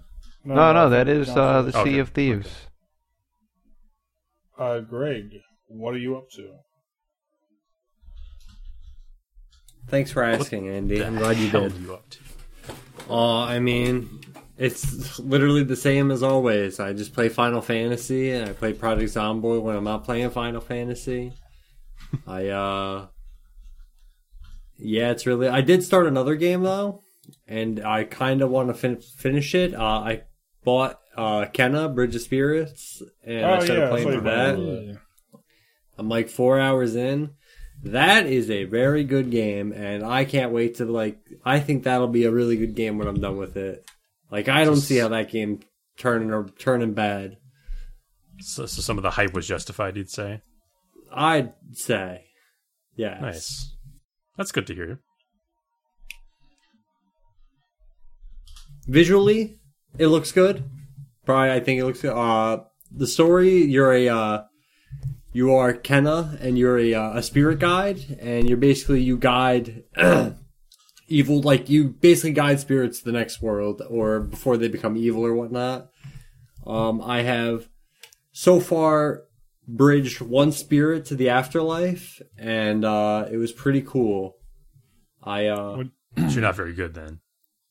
Yeah, well, he was I guess he had a tree fall on him, is what I'm getting at, or what I think happened to him. So, I had to do that. I had to get his feet. I had to figure out what he was all afraid of and whatnot. Me and Noxel basically almost Noxel brought it up first, and then I kind of realized it. But the game feels like this old game called Star Fox Dinosaur Island. I don't know or Dinosaur Planet. Star Fox Adventures? Yeah, Star Fox Adventure. That is what that game has a feeling of. That's funny. It is. It's basically like that. And I want to say Pikmin put together. Okay. Yeah, because you have cool. these little things called the Rot. And they're these tiny little black creatures, and you can find them all around the map. I think I have 21 or 22 of them so far. And they just they can follow you around. They can do special abilities. You can put little fancy hats on them. They're nice. Hell yeah.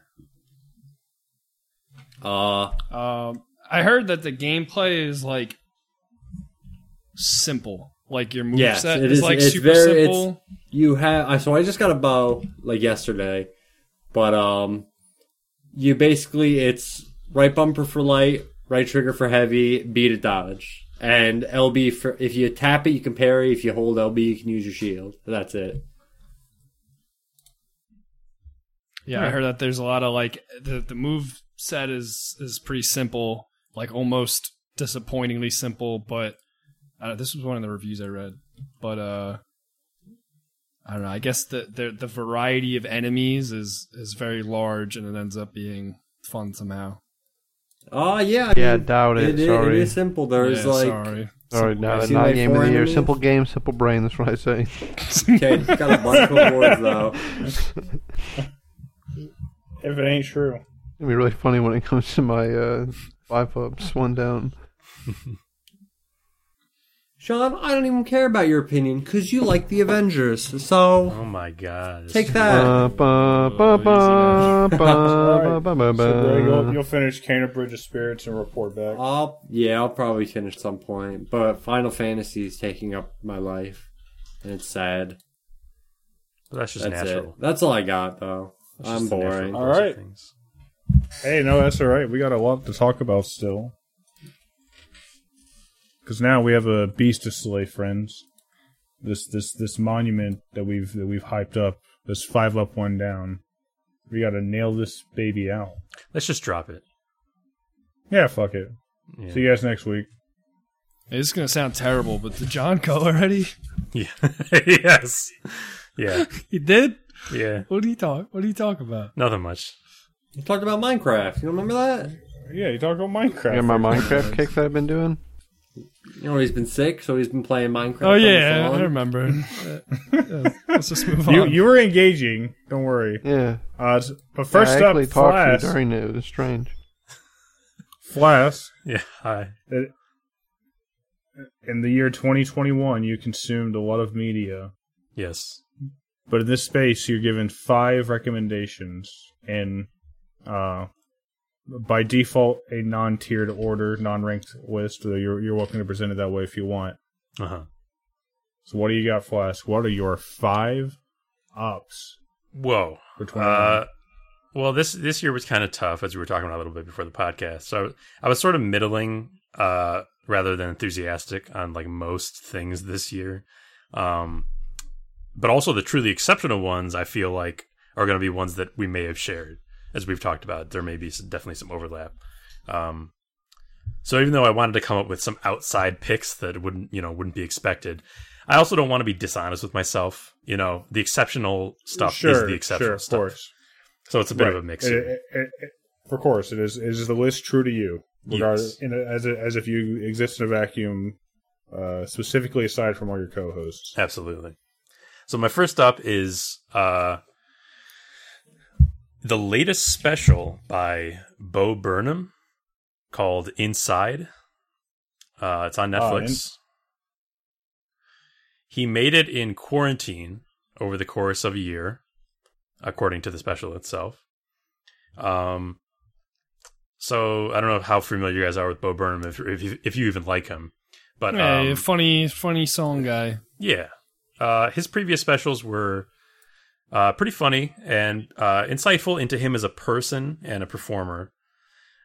Inside is, I would say, incisive in a way that sort of is different, and it sort of strikes at the gut a bit to make you sort of chuckle nauseously is the way I would put it, because it's sort of true. It's like accurate to our times now. And it's really stuck with me since I watched it. The songs are good. You know, he's good songwriter. Some are great. Forget. What would you say? Oh, go ahead. Sorry. No, please. I'll ask. I'm going to say, what would you say is somebody like me who has the typical, as I'm sure you relate to, apprehension about pandemic media?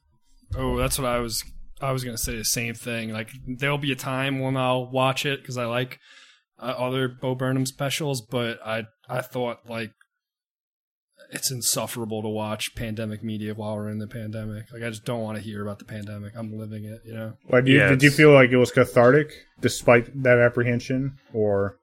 I don't know. I'm a weird person in that, like, I don't really mind pandemic media either way, although I do totally understand, like, how some media that deals with it would just be like, I don't care right now. I'm living it, you know? But I guess what I'm saying is, like, by default, I have that heuristic about pandemic media. Mm-hmm. Let me put it this way. He definitely, it's definitely about his mental state during his quarantine period, and the pandemic is what's causing all of this, like the feelings that he's having and stuff like that. So it's definitely associated with that pretty strongly. But it's hard for me to say like whether or not it would be, I don't know, triggering or like, okay, yeah, and that's fine. It might not be a fair question to ask. I was just curious if you had a special take about that. I mean, honestly, the parts I like most are not even about the quarantine or the pandemic or stuff. They're just about like the world we live in, and there is a lot of that. So like, if you can stomach the parts that are more about the current state, the current state of the pandemic and quarantine and stuff like that, the other stuff is what I liked about it. Right. There's the one extreme is like the first scene of episode 1 of Brooklyn Nine-Nine this last season. Yeah. He's not trying to make jokes about the pandemic. I will say that. About people anti-vaxxers are so dumb. Yeah, no, not really. Though they are. Let me be clear, Twitter. Yes. I don't disagree with that sentence. But I would say as for the nature of the special, you can like forget labels and like genres and stuff like that. And a lot of people talk about like pretension, but I don't think that's even enters into it. I think it's a piece of art. He made this piece of art over the course of a year, and it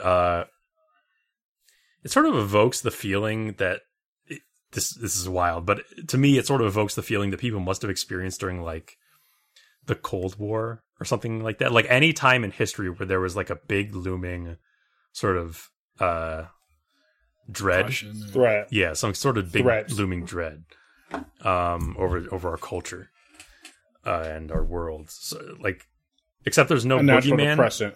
Right. Except there's no boogeyman in this case because the boogeyman is just us, and it's why we sort of bury ourselves in entertainment. My next up is Spider-Man: No Way Home. Nice. As I said, talk about looming sense of dread. Yeah. As I said on my roundtable, they got me. They did something really fun, and even with its flaws, I think it's one of the best MCU movies. Enough said. I agree. Structurally, Flask. I'm digging this list so far. You're welcome. I don't know where it's going to take me next. Right. Well, you know where it'll take you. It'll take you to It Takes Two. Woo! The video game. Yeah, I could not. After a lot of deliberation, I could not keep this off of my list because it was genuinely surprising in a way that few games are nowadays. Just joyous design decisions around every corner, and not afraid of taking chances and all that. And it's just a lovely cooperative game. Totally. Yeah, and it's great that playing with Andy didn't ruin it for you. That is nice. Yeah, I was worried Wow. about that. Yeah. I was also worried about that. Wow, I was going to Thank say you, something guys. nice about playing co-op with Flask, but you guys kind of were like, Well, I don't remember who I played with. Who did I? Oh wow! You know what? I'm scratch. I was gonna say as- I was gonna as- say nice as- things about John. Forget it. As your co-op it was partner, Vito. Flask. Oh, that's who. I have like the exact same words about the game. Okay. It was fantastic, and especially as a co-op experience, it was really cool. All the things that it did to keep the game fresh. Absolutely. Doesn't necessarily fire on every single cylinder. We had a whole podcast about it, and a lot of that was talking about how elements of the narrative, the story, were fairly weak. Mhm. But by all means, it's made me buy full into Joseph Ferris. I didn't play a way out. The game was interesting at the time as well. Oh yeah, Dude, the way I'm out was definitely pretty excited to see. badass. Yeah. This is definitely good. And let me just say on a final note, Vito, I just didn't want to weird you out. When we were, together in Indiana, I actually have a It Takes Two tattoo I got preemptively. Oh no, okay. And I didn't want to show it to you. I thought you'd freak out, but maybe PAX East I show it to you, maybe you get the opposite. John. It has the mini game score on it. I really wish you would have. I was gonna say I really wish you would have showed it to me because then I would have had the courage to show you mine as well. Oh, Vito. how cute! Yeah, I liked playing with John. Vito's also has the score on it, but it's wrong. It's incorrect. Yeah, but it's wrong. Yeah. It would be a good bit. It takes some real dedication, though. Two brothers with 2 tattoos. One always tells lies. The other only tells the truth. It's so weird. We knew, like, I feel like we saw the trailer for this at, like, the PC game show, and we, like, fucking nailed it. We were like, that's gonna be awesome. I remember being very excited for that game. We were. I actually had reason to re-listen to that podcast over the last month. I think it was a Game Awards podcast. And we were certainly enthusiastic about the game for sure. I think we were kind of bought in by just this like weird book character and like the book. What the fuck is going on? And me and Greg played through A Way Out together. Yeah, I got to do that. I haven't played. Who was your It Takes Two partner again, Sean? You played through A Way Out with Greg. You remember that, but all right. I had a great time. Let me look at my tattoo. Playing with John. I don't even think we got into one fight. No, dude, we were fucking. You know what I'd like to say though? I mean, same with me and Flask. Like, you guys say this, how you guys had like great. That was our Gears 2 redemption co-op and whatnot. Yeah, we did it. But you all lost against a single father. That's true. In the It Takes Two tournament. I put up my best effort. My biggest I came back and anxiety, like apprehension or whatever, playing through It Takes Two was like this feeling of like, man, I hope we're not playing through this game too fast because like this, I don't want this to end. But I mean, it ended up being, really despite all that, it was too. like 12 hours game. Yeah, Yo, I can't wait to see what that guy's next game is. I can't wait. Yeah, It Takes Three. I can't wait. A Way Out of It Takes Two. 3-player co-op. It Takes Three. I actually did start playing It Takes Two with my girlfriend recently. And I was like, and at first I was gonna, when the trailer came out, I'd be like, oh, that'd be a good game to play with my girlfriend. And I ended up playing with John instead, because, well, I just saw more. it was, well, no, I just saw it was, B before H, B first off, B before H. Second of all, it's a 3D game with a 3D camera, 2 analog sticks. So I knew my girlfriend wouldn't really be able to handle it. H can't G. But H can't. I don't know what that stands for, but H can't G. But I get it. We started playing it recently, and she was doing okay up until we got to the first boss. Not even actually the first boss is the vacuum cleaner. The second boss, the toolbox, things start to get crazy. There's like nails falling from the sky. There's a lot of dodging, and she couldn't really handle it. We might give it another go around, but I guess I'm bringing this up because it seems like such like a family friendly game. And the gameplay is pretty simple, but I almost wish it was like... Or I wish they would make a game similar that would be even a little more friendly. Or maybe there should be, like, difficulty modes. Are there? Yeah, no, there's no difficulty modes. Yeah. Yeah, I mean, it's an easy game. Like, it's not like... You can't get really a game over screen unless you both go down at the same time. So if one person's good, I could help, but it got to a point where I actually had to grab her controller. And I yelled at her and I grabbed. I said, "Give me that!" No, it didn't happen like that. It would be nice. I agree with you. You're that done. would be nice, but I don't I'm want so the game glad... changed at all. I don't want it to sound like I want the game changed. I know, and I totally agree with you. I'm just saying that like they might have had that thought, and the easy answer to that thought is to make one the easy character and one the gamer character. And I'm so glad they didn't do that. You know what I mean? Yes. That would have been the easy answer to what you're saying. To like make it a totally accessible game. You know what I mean? I think some people do say that the I forget which character. One of the characters is supposedly an easier route, but I don't know if I think that like I think that like you can like maybe like lay them all out on paper and like have a debate and like decide like, okay, yeah, you know, when you lay it all out on paper, this guy is the easier route. But I certainly don't think that you've ever had that feeling throughout. And that was one of the things I remember praising about the game in our podcast. Even is like I don't think you ever had the feeling throughout the game that like you're never have the exact experience as your co-op partner because you have different abilities and everything. And you weren't jealous of their experience. Exactly. It never feels like you're having an unequal experience despite it being different. You know what I mean? 100%. My fourth up is my fourth up is The Forgotten City, which I did remember after Andy talked about it earlier, which is why I'm saying it now. I've already spoken my piece on it in episode 80, last episode, but suffice to say, this was my like indie game of the year essentially, and it's the kind of game I wish I could get more often.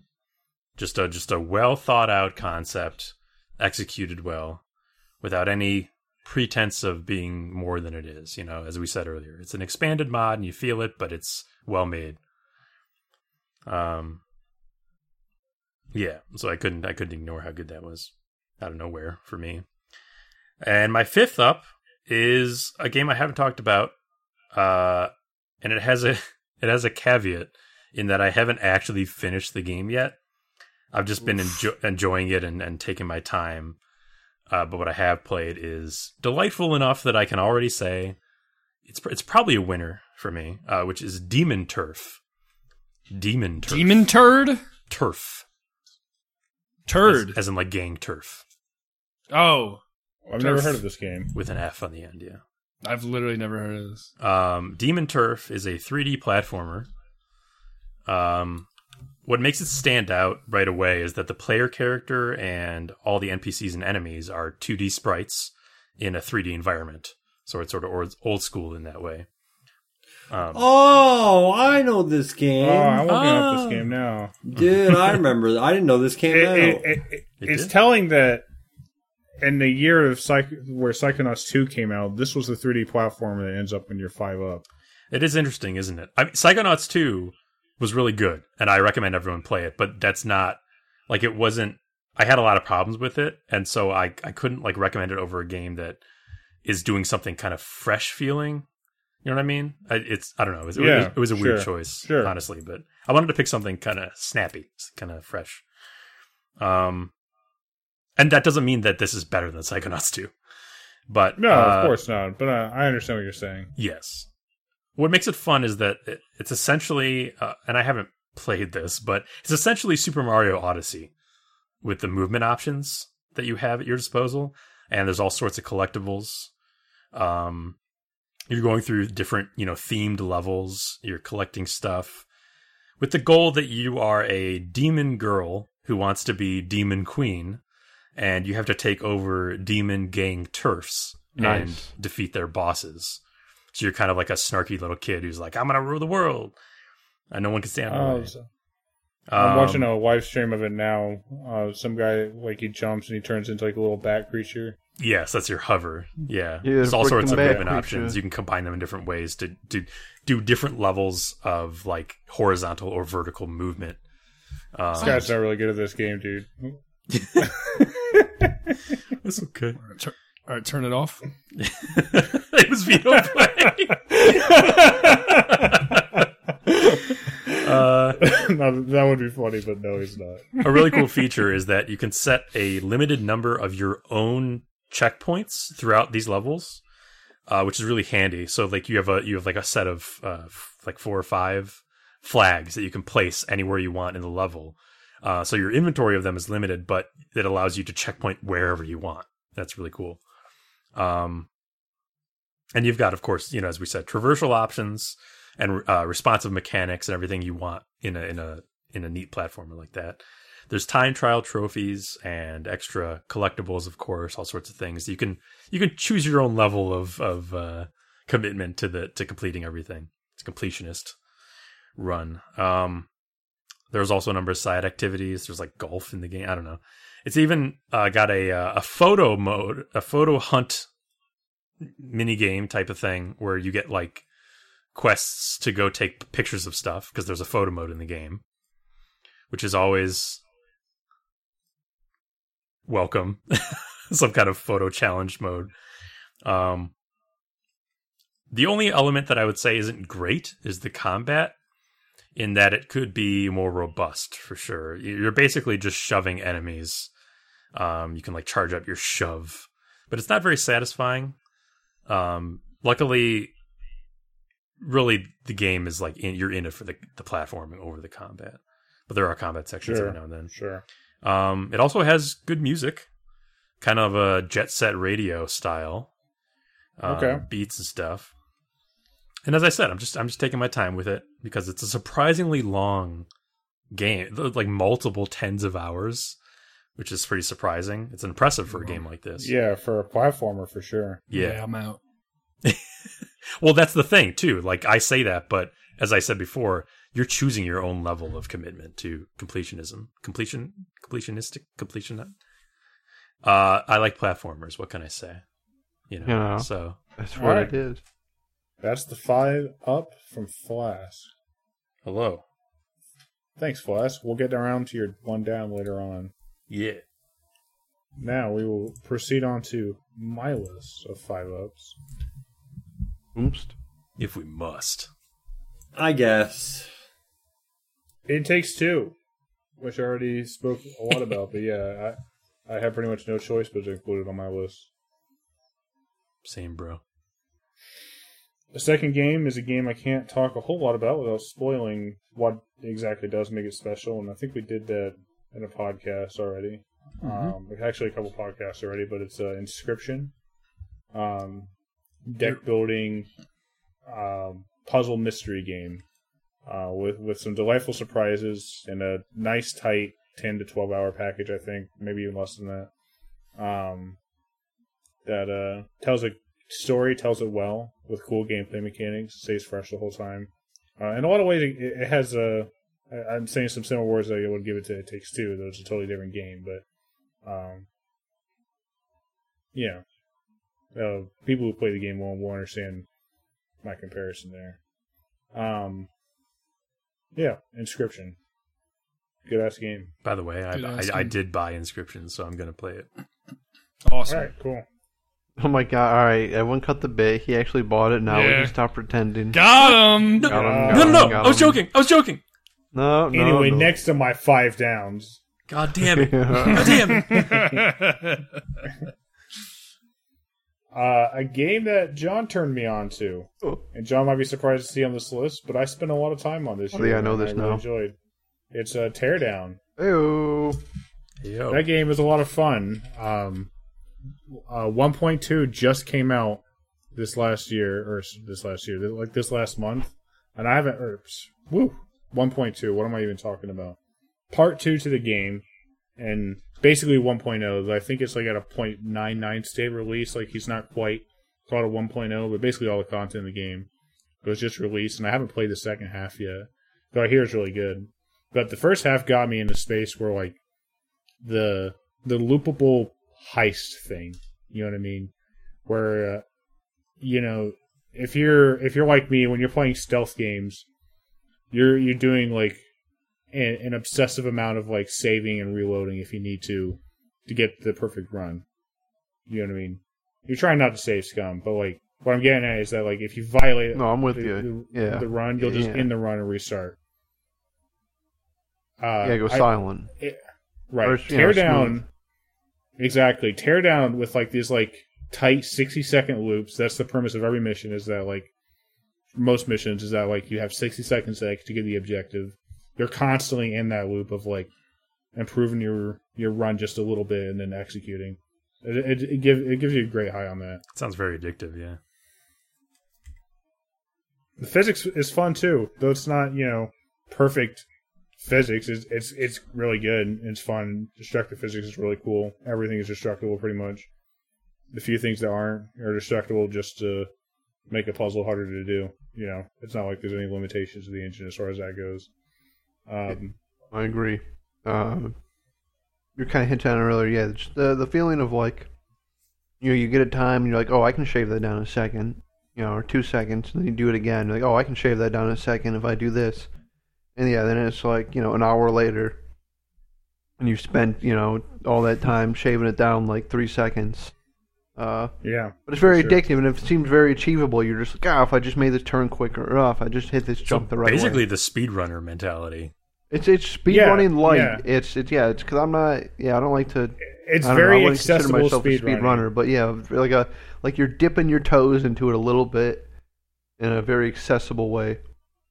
Yeah, like for most missions, like I've gotten for at least part 1, I've gotten 100% almost every mission, and without a whole lot of effort or big braining. Like for most missions, there's many ways that you can complete objective, but even still, there are probably ways that like they definitely help you out. Like there's probably like ways they kind of expect you to take, and you'll figure those out just from like understanding the tools in your hand. You know what I mean? So it gives you the speedrunning high, but it's very accessible. You don't need to like spend a lot of hours in this game to like do well.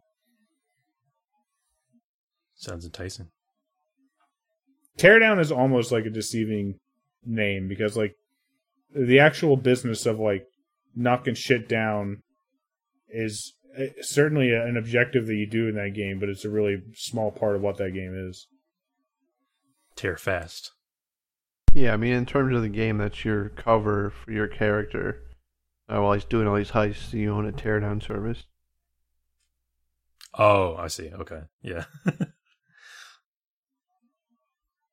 My next up, fourth up, the last video game up on the list is, well, of course, I had to give it to this one.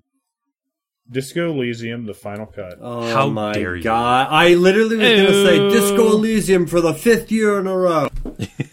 Hey, But that's funny. despite all this, no, it certainly wasn't. Despite all No, it wasn't. the talk I've had of the game, I've not had the opportunity to put it on one of my 5-ups for a year, and this is a legitimate one. It is hilarious with that the you got final cut. a second chance to put your favorite game up. Yeah, I did. Hey, I That's so funny. did legitimately look. I could talk for years about that game, but let me also like iterate that the final cut in particular is a massive achievement. I think. Oh, yeah. like adding an insane amount of voice dialogue, most of which is good, especially like the limbic system, how all that interacts with each other. Voice acting nearly every line of like I don't even know how many word narrative. Very, very big script is an impressive feat. The stuff that they did add quest-wise was pretty cool. And shored up a few things in the original cut. So It's worth it. I've talked about that game so much on the podcast that I'm sure that there's nothing more that needs to be said. But No, that's Sid. my fourth up. All right. My fifth up, I think it may be a surprise to some of you, is Dune by Denis Villeneuve. Villeneuve. All right. Okay. I thought it was good. So I think I liked it. I think it was really good. I liked it a lot. I think it was a great movie, but I'm kind of putting it up there because I think it's really cool that a highly anticipated sci-fi epic movie was actually good and had Yes. some unique stuff going on and had me interested in a way that like mainstream films don't get me interested, despite the fact that it was like a mainstream film. And I haven't read Dune, but from what I hear, it also manages to be a mostly faithful adaptation of the source material, despite doing all the things that it does to be a good movie. So In many important for ways, that- yeah. for that, it's my fifth and final up for the night. Yeah, I nearly Alright. put it on my own list. But I would say the rationale for it going on a list like this is it is the best feeling sci-fi film of this year. Absolutely. Like Yeah. the atmosphere is That- incredible. hands down. Yeah, it was very well constructed. Which you've come to expect from that director, but with a property that is somewhat tainted like Dune, and also with a genre that's somewhat tainted like epic sci-fi, You get wary. Yeah. Yeah. That's it for me. Moving on down the list to Vito. All right. Vito. You have the same task ahead of you of all the media that you enjoyed that's relevant to 2021. You've pared it down to 5 recommendations. Yeah, so much good stuff this year. I guess let's start with Squid Game. And This Netflix cannot actually be your list, right? I thought it was endearing. He doesn't watch Like- anime, right? I liked the squid, and it spoke to the inner kid in me. Peter, what the hell are you talking about? You watch Squid Game on Netflix? Are you trying to I talk know, about Splatoon? I've never seen Squid Game. All right, I'm sorry. Some So of it that was a Vito meme that we Some of literally that knew we Vito, were doing. Vito was convincing enough that I was worried. I didn't think it was a meme. I believed him. I A still lot of believe people him. like I'm that not. show. I'm not sure if it's I a like meme. the It's show. a good show. Is this All enough?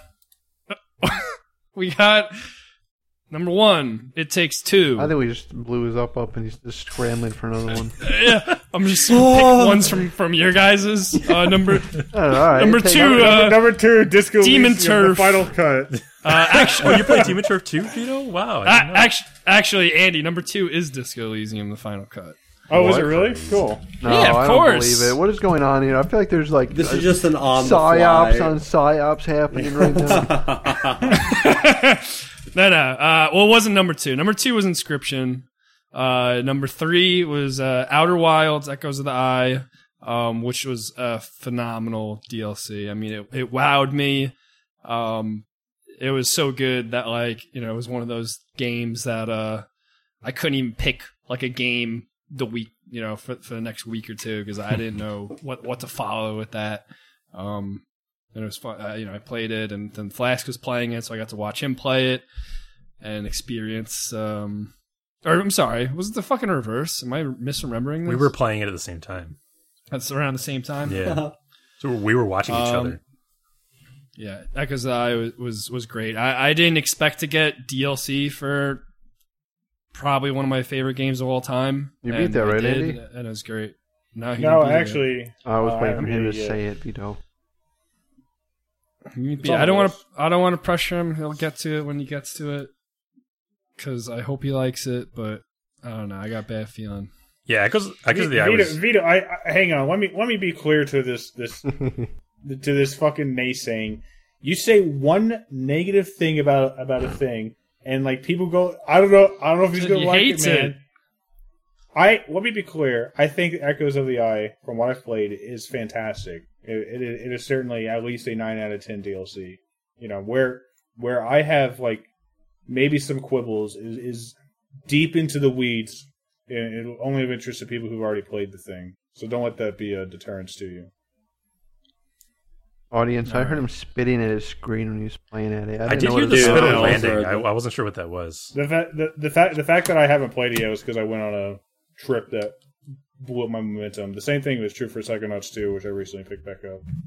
Yeah, I just pushed Or through, haven't or else finished it. you'll Just not be a spin true folks. gamer, you know. Yeah, Alright, because what else you got? the Eye was closest to being my. It would have been like my 6th up basically, and it was that DLC like. I know we're not ranking them, but that was my favorite video game experience of the year. Understandably so. It was just like, Maybe Disco Elysium, actually. well, Disco is like, you know, that's an update to an existing favorite, you know. Well, Disco. Okay, so moving on to my 4th one is Disco Elysium: The Final Cut. This was my first experience beating the game. Really, I mean, more than that, like playing the majority of the game.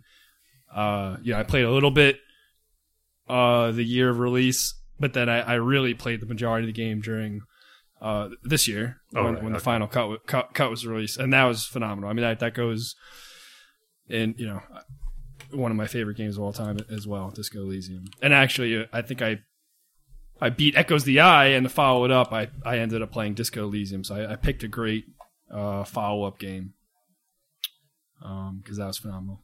For sure. And Absolutely. and yeah, and my 5th is Invincible on Amazon Prime. yeah. Forgot about that this year. Yeah, I never. I think everybody enjoyed it that we know, but I never read the comics, so it was a fresh experience for me, and it was full of surprises, and it's a great show to go in blind to. And also, I wasn't disappointed by any, adaptation related things. So that was great. That was like the best TV all year. And I can't wait for the next season. We had a balanced take with me on the pod, all right? Okay? Last We had I a heard, balanced take. I heard him kissing There's the screen when it was on. There are certainly some major deviations from the source material, which perturbed some fans of the show, like Flask, more than others. In the comic, yeah. From the comic to the show. But overall, I would agree. If I had thought about it, maybe it would have ended up on my list as well. But it was a great TV show. It was good. Yeah. Yeah, I dug it. Look forward to season 2 for sure. Yeah, like years, maybe. We'll see. Yeah. I will say one thing. Maybe. Sorry, I don't want to blow up this show's spot, and this is like Gonna do it. the most minor things, but like the show does make me think that maybe star power is not a good thing all the time. That's I like the think first that's thing that true. comes to my mind with that show. Not that I have a problem with many of the voice actresses or whatever, but it's almost like nauseating how many of them are like, oh, hey, I'm supposed to know this guy. I think Right, that's yeah. generally very true in anything. Because, like, voice actors exist for a reason, but they want the star power. And it's Right, not always the right. best decision. By the way, if it's safe for the podcast, what did Vito write down? I didn't actually look at it. What did he write down initially as his list? The ones that I saw, and it was Back for Blood, Cowboy Bebop was on it, and I was like, "What it's the on Netflix. fuck?" Oh, we I was gonna supposed get to- violent. I was gonna get violent with you, Vito. Snyder if you had Cut. said that. Yeah, Snyder could- Cut was the one. The thing was that when I saw the list, I could have honestly seen Vito try to make an argument for Back for Blood, which I think could have passed. Or Well, the I Snyder put that Cut. in there. Vito, to throw you off a Vito little definitely bit. could have made an argument for the Snyder Cut, and it would have basically been like a specific Me? argument about. Yeah, I think you could have. I did not enjoy like 1 minute of that movie. I think one I'm could glad- make an I'm argument glad- for it, though. All right, no, the argument for the Snyder Cut is a specific argument about our group and how we watched it, where it was like a thing in our group where we watched the whole thing together, then we watched the Justice League cut together, and like we talked a lot about the differences between the two. Sure, I mean that was enjoyable to be among friends and. It's a bad analyze pick. Don't get me something, but- wrong. Yeah, I mean you guys didn't see my one down was just Flask. What the fuck? No. I didn't even see where you posted this. I didn't. Oh, it's in the doc. Is there a new Um, guy? Did I ask? Flask was really good this year. Speaking of the doc, Vito, that's your 5 up. Unless you had anything else to say about Invincible. That's it. I just wanted to summarize that I learned a lot about myself this year as far as my video game taste. We'll talk about honorable mentions later, but like all the games I'm really enjoying seem to be like the product of. I mean, they're all made by very talented teams. But they seem to be the product of a very creative and genius like mind, and these games weren't, and because of that, they weren't like stymied by, a publisher or a corporate team, and they just like let their weird flag fly. And I could just never see going forward having like a game like Assassin's Creed or Far Cry or some shit on like my 5 up. Because I'm just better than that, and I'm better than you, and I'm better than anybody who likes those games. It's true. Amen, brother. Are we getting a renaissance of like indie games, do you think? I don't know. Yeah, I mean, maybe there's. Yeah, most of these games were. Yeah, wait till you hear my Indie 5 games. ups. Oh These shit. are all indie games. All right, All John, right. what's your AAA Subway sponsored 5 up? Subway sponsored. All right, number 1, I'd like to thank Mountain Dew. All right, shit. Mountain Dew. Dude, he got the Mountain Dew. Oh, we're doing sponsorship this year? thanks. Well, no, that is my up. What? Oh, Mountain Dew. okay. All right. No, really. Should I go in any sort of? We're not doing any sort of power order here. We're just throwing them out. No. All right. Well, It is sorry. entirely your. If you want to present in a power order, No, you no can. power order. I'll try and throw them out. Try and throw you guys off here. Number 1, all the Marvel shows on Disney Plus. I Hey, think cheater. I scooped them all up into one. Valid. Just the Marvel Disney Plus brand or It's whatever. fine. It's like Disney it's like Plus a theme. Marvel. Yeah. There you go. I just like it's just a Fine. really cool place for them to tell smaller stories that are connecting these bigger movies that you don't necessarily need to see, but I mean they're still good. We just finished Hawkeye. We had WandaVision. We had Hawkeye and the Winter Soldier. I feel like I'm missing one. Oh yeah, the What If series. And all of them overall, I mean, I give them all thumbs up. Loki. Loki, there you go, Loki. I thought Loki was, and that was actually, I think, maybe my favorite of all of them. I mean, I give them all big thumbs up, and it's cool that they can tell these weirder, kind of smaller scale stories, but still have like a Marvel budget. It's not like you're looking at some CW stuff, or like the Flash What are, or the Arrowverse. It is higher caliber, yeah. What At are least their from what I've next series that they have planned? They have a whole that. bunch. We got like She-Hulk coming out soon with Tatiana. Really? That's Maslany. pretty cool. There's the Moon Knight. I don't know all these are coming out exactly. There's just ones in the works. Yeah, Moon Knight, She-Hulk. Where's and I think- Taskmaster? Well, he was the bad guy in Black Widow, kinda, sorta. Oh, you told me that. I do remember that. So yeah, Do you all those think, shows on there. And I look forward to the next. Do you one. guys, since this Flask and John, I know this is kind of like off of it a little bit. Do you think they'll have make another Punisher for the MCU? I think they're gonna bring over Jonathan Barenthal. They'll bring him over, I think it's entirely possible that they're gonna, or if they can, pick they'll and bring choose. him over. They're gonna cherry pick stuff from the Netflix canon continuity. Gotcha. Because I mean, I don't want to say anything. Yeah, and we've seen some characters from the Netflix series already. I've seen somebody from the Netflix series. I don't think it's crazy. And I would say honorable mention, obviously, is Spider-Man, but I feel like, and it's honestly, it might not even be true. I feel like the weight of all these shows together might outweigh Spider-Man, but I really enjoyed Spider-Man, so it's tough. But overall, this one won because it was all year round. Sure. Spider-Man Slice of Life college Marvel series shows on coming Disney soon. Plus. Yeah, Marvel What's your streaming next Disney offering? Plus. Next up, I don't think anyone said this, which I don't understand why. You're all going to have to change this. We're going to have to edit it. Valheim. Yeah, no. That appears on my honorable mentions list. The game I have, I think, over 200 hours in, over 250 hours in.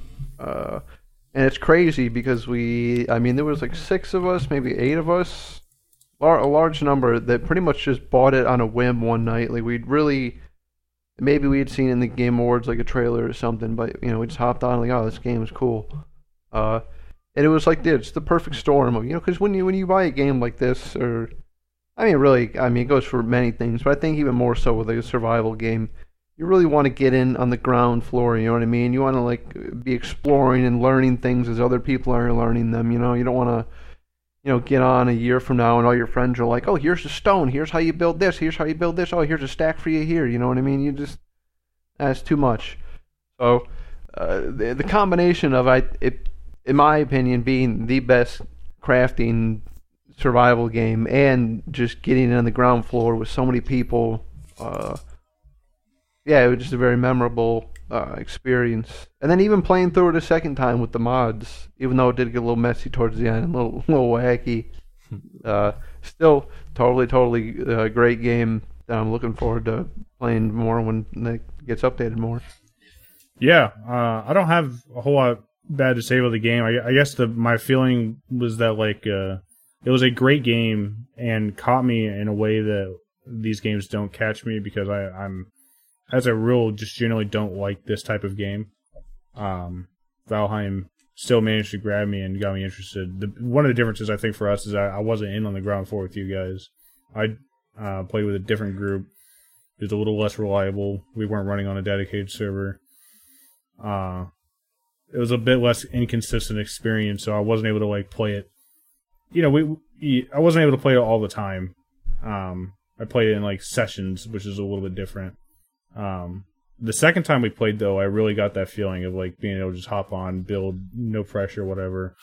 And I really enjoyed it a lot more then. I'm excited to see what happens come 1.0. I guess one knock I have against it, and I understand it's a small team, but even allowing for the update seems small. Or they seem slow and incremental. Yeah, and I get sure. they're working hard on it, and I trust the team, but I'm curious when exactly we should expect the substantial content updates that we've been promised, you know? Yeah. Hopefully 2022 is the real year of Valheim. It's the Valheim year, baby. You're going to count Hopefully, 1.0 that'd be cool. as one up for I next just year, might. too. Yeah, I agree with you, though. It was a very memorable multiplayer experience. It kind of reminded me of like those early Minecraft days where it was a whole new kind of thing. Yeah, We had and fun that's the together. thing. I never got too much. I mean, I know we played a little bit back then, but I never got too much into it. The closest thing is when me and Greg played Ark for the first time, and Right. yeah, I got like Dude, 500 the hours in glory Ark. days. But yeah, I'm kind of with Andy. I'm not never like a know. huge survival like other survival games. You know, you play them and it's like, oh, this is like X, but in this game they made it Y. You know what I I'm going mean? to get some food, I'm going to craft some shit. Yeah, exactly. And yeah, Valheim just switched that up, and yeah, playing it with so many people in the start, and yeah, it was nuts. Definitely, I'm definitely. on the. I agree. I mean, I'm on the other side of the spectrum with that, where I like survival games. I play the fuck out of survival games; they're great. And Valheim was super great. I'm excited for, like you guys said, what next year's gonna bring for that game. Yeah, all right. So that's number 2. The big one. Number 3. Binding of Isaac: Repentance. Get I him had to outta check here. because God, I didn't even get him remember when outta this came out. here. This came out in March. And I mean, I was My just brain's playing shut this off. minutes. I think we were even late because I was playing this. Although I wasn't aware everyone else was in here. I thought you were about to say minutes at a time. No. Well, I play it minutes at a time, all the time. Oh, I got you. But no, I mean this expansion is absolutely with no exaggeration. It really did like double the size of the game, which already had 2 DLCs. I mean, I have 1,200 hours in it already, and just getting the rest of the content that they added, like unlocking all the items and stuff and the characters, I could easily see myself putting another 1,000 hours in. Put yourself into the shoes of somebody who's never played the game before, which is not my shoes. I have played the game before, but do you feel that this amount of content is overwhelming? Yeah, dude, it's overwhelming for me. Look what I have. I feel like if you got in the game, you would, especially if you didn't like look up like in the wiki and read, you would be so unaware probably of content, that you might not even ever get to or whatever. Like character unlocks and items you have to get unlocked by playing with those characters. Yeah, you could definitely. Yeah, it is. I mean, and obviously you don't need that stuff to play. I mean, at the core of it, I'm not playing the game to unlock stuff. I'm playing it because I like the gameplay and the unlocks are fun. So in that sense, no, whatever. Anyone can still play the game and get in. And, you're still gonna have a fun experience. But like, basically, you're just like this fucking tiny fish in the ocean. You just don't even know how big it is. So it's call the me a greatest fish. game ever made, and it will probably forever be a one-up. Binding of Isaac: Repentance. You can't do that. That's illegal. Nice. Yeah, we'll see. Well, It's illegal to they'll park make here, I'm sir. sure they'll make another DLC next year. Somebody's and got they'll to release somebody's it. got to tie up Edward Mullen and make sure he doesn't produce any more DLC for a year. If he's taken by his word, this will be the last one until Isaac 2, which But he's apparently amazing will not at be indie- for at indie- least Oh a my decade. god. Isn't he one of those indie devs who always says that and then drops more content anyway? Yeah, Yeah, sort of. like He's the working Terraria, on like the Terraria dev. working on Mutagenics right Yeah. now, which apparently I don't know much about it, but he's been talking about the game for like an actual decade. But apparently that's the next one to come out. Yeah, Binding of Isaac number 3. Then we're gonna get a little funky here. Number 4, Hobo Tough Life. I fucking knew that was going to be on That's a your great list. pick. I forgot that was this year, but that's a great pick. Hobo Tough Life is this Sorry, go ahead. strange Yeah. fever, almost a fever dream. In the course of like 1 week, that's pretty much all we played it. I got 68 hours in it, and it was just such a strange idea. Well, at first, I'll be honest. When I heard the game, I was like, "That's like, I don't know, distasteful." Like you make a game about like homeless people, but then you play it, and look, I'm obviously not saying I know it. I'm the homeless. The game does not take lightly the homeless situation. It's a fucking brutal world out there, and they'll stomp you out. Oh, it's a tough life. But like, I don't know, just in terms of what I bought and what I expected and what I got, it definitely deserves to be on this list. I thought it was gonna be this jank game we played for the morning or the night or whatever. I think Alex brought me onto everything on this list. Now that I'm looking at it, except for maybe Valheim and Disney Marvel. That was me. Anyway, Alex brought me onto this. Thought it would be like a fun little game we played for the night or whatever. But it turned out to be this massive RPG with these crazy quests, and I formed a routine, like a homeless person routine.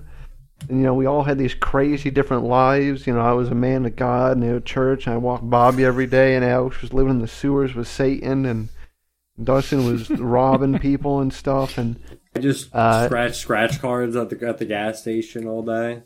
Yeah, just a very. And I would never recommend this game. Well, one, I would never recommend the game to a single person because, being homeless is tough. But being homeless by yourself, I think it's impossible. If I wasn't playing with Alex and Dustin, as much as we did play, we like 12-hour days sometimes, cranking it out, being homeless.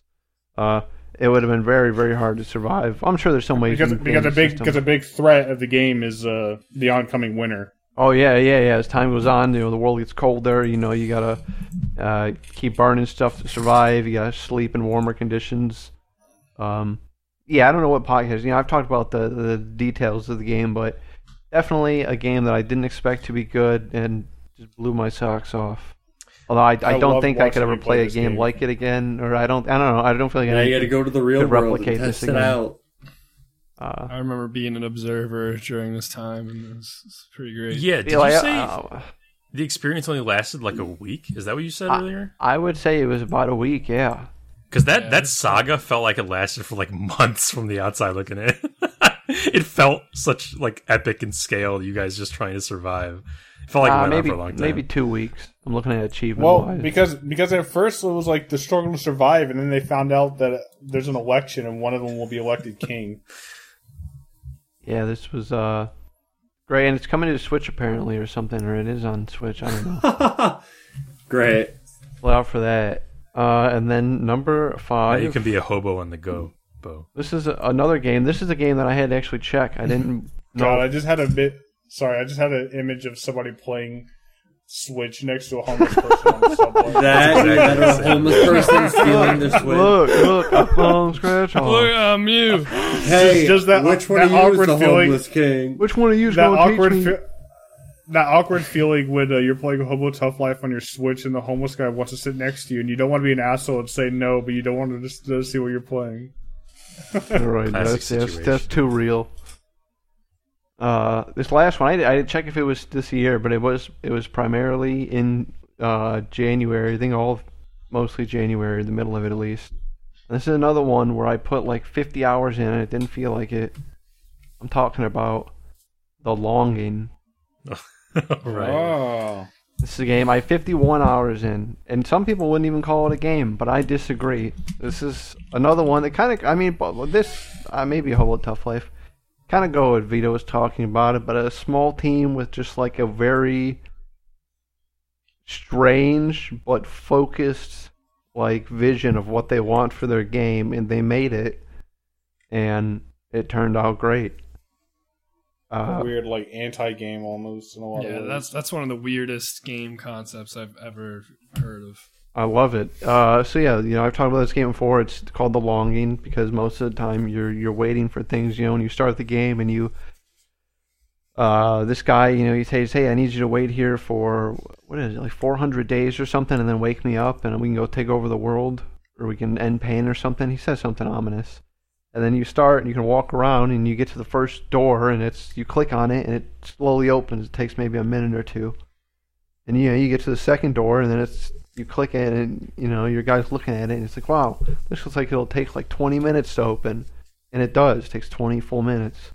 And it just cascades from there. I mean, obviously in between there are these pretty intricate, and I'll be honest, sometimes I had to look up the answers because I could have played this game for 1,000,000 hours and never would have understood. But, there's these puzzles you're doing while you're longing. Some of them are up to 2 weeks of waiting. But the game part is, if you explore through the cave and you find things like crystals and you find chalk and you make paintings and you make your little home cozier, time passes by quicker when you're there. And I think you can get it up to maybe like 15 seconds per every second. And then, and this time counts for when you're, and you have to be in the area at least in the little home, but this counts when you have the game off. The game part is you trying to gussy up your place, while you're solving these puzzles, to make time go quicker so you can, and I mean, I don't want to numb the pain of being alone. Yeah, and I don't want to spoil anything. But there's multiple endings. You don't have to just... Actually, I will spoil it. There's one ending. I was like, I think you spoiled the endings. Yeah, I think I did, right? There's a bunch of endings. Yeah, there's an ending where you can wait, the 400 hours, whether naturally or sped up time through you having a nice house. And you wake him up, and he destroys the world or something. He he gets up, and everyone's dead. You can escape, which is what I did, and some nice family finds you, and they wash you up, and they accept you into their family. Or you can commit suicide, and I think if you do that, you're unable to play the game or something again. It's illegal. Well then, Jesus. But yeah, The Longing, definitely. This one I recommend to everybody. Just a little lesson in patience, I should have bought that game while I was playing Final Fantasy and waiting. I was going to say, Vito's definitely not playing that. I'll check it out. Not. Yeah, that's a game made... That's a game that disrespects your time. Yeah. Well, no, it kind of does, because, I mean, time in the game does pass while you have the game off.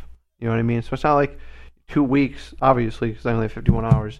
Not like 2 weeks I had to sit there with the game on. It's like I could have came back in 2 weeks, and I'm like, oh, what's changed? Right. I didn't do that. I checked in every day or whatever, and try to speed progress up. Yeah, it's one of those games. Is it coming to the Switch? I wouldn't be surprised if it was. That'd be a good Switch game. I feel like just go on, check your stuff, get off, put it in sleep or whatever. And that is my 5 ups. Yeah, it's on the Switch already. Thank you, John. Greg. Hey, I have thing. It is on the Switch. Time in the sun for your 5 up. I have many ups. The first up, I gotta talk about it. It's Final Fantasy 14 Endwalker, everybody. Who would have guessed? He gets these. He gets a gimme because of these these expansions. All right, yeah, but I'm really curious to see what other 4 things he was able to scrounge up. Yeah. Dude, I mean, I've talked about this, 4 episodes already? So yes. I'm not going to go crazy into it, but dude, Endwalker is so much fun. I love that game. I love Final Fantasy. So Final Fantasy 14 is good, you would say? I would say it's 2 thumbs up. If I had a gross, second thumb or third thumb, I'd give it 3 thumbs up. Wow. All right, cool. Mutated thumb up, too. Yeah, one mutated thumb up. My next one's Valheim. I actually was surprised when nobody else said it besides John. I was like, wow, I can't believe I thought this was the one thing I was going to have with everybody. Were you going to erase it if no one said anything? You can be embarrassed about it? No. Valheim. I was going to be like, what the fuck? But dude, yeah, John pretty much said everything. That game's a really good survival game, and they do a lot of good, cool stuff with it. And it's interesting what to see down the line, what they do, what crazy mods people will make. But it doesn't have dinosaurs, Greg. Trust me, I get it. As this Discord's probably #1 dinosaur fan, I I get it. That's why Dino Vin Stan. Diesel. Vin Diesel will fix that next year, though. I bet. That's Maybe. true. That's true. What The Rock? Dwayne's not making it in. Dwayne is not allowed to come, Vito, until he apologizes or does whatever Until Vin apologizes. whatever Vin manipulated him about. You manipulated him.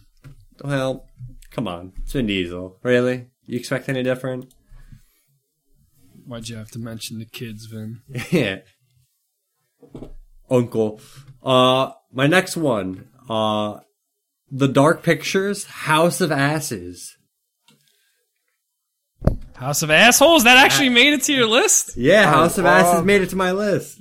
Not on my list, but I did enjoy. That was, I mean, the I most was one on I my, did. I saw that was that. on my and I was- meme that's list. what- I was like, what the fuck, dude? Oh, I thought nice. no one would ever pick this. No, you know what? I put it on my meme list. I was a joke, but I did kind of think somebody was going to end up putting Dude, it on. that because was you guys literally all like- enjoyed it. I think it's a great. I think it's a great pick. I mean, Honorable mention. it's a series that like you really have come to expect them to bat mediocre, but it was not. It was overall pretty dang Dude, good. it was definitely like the best one.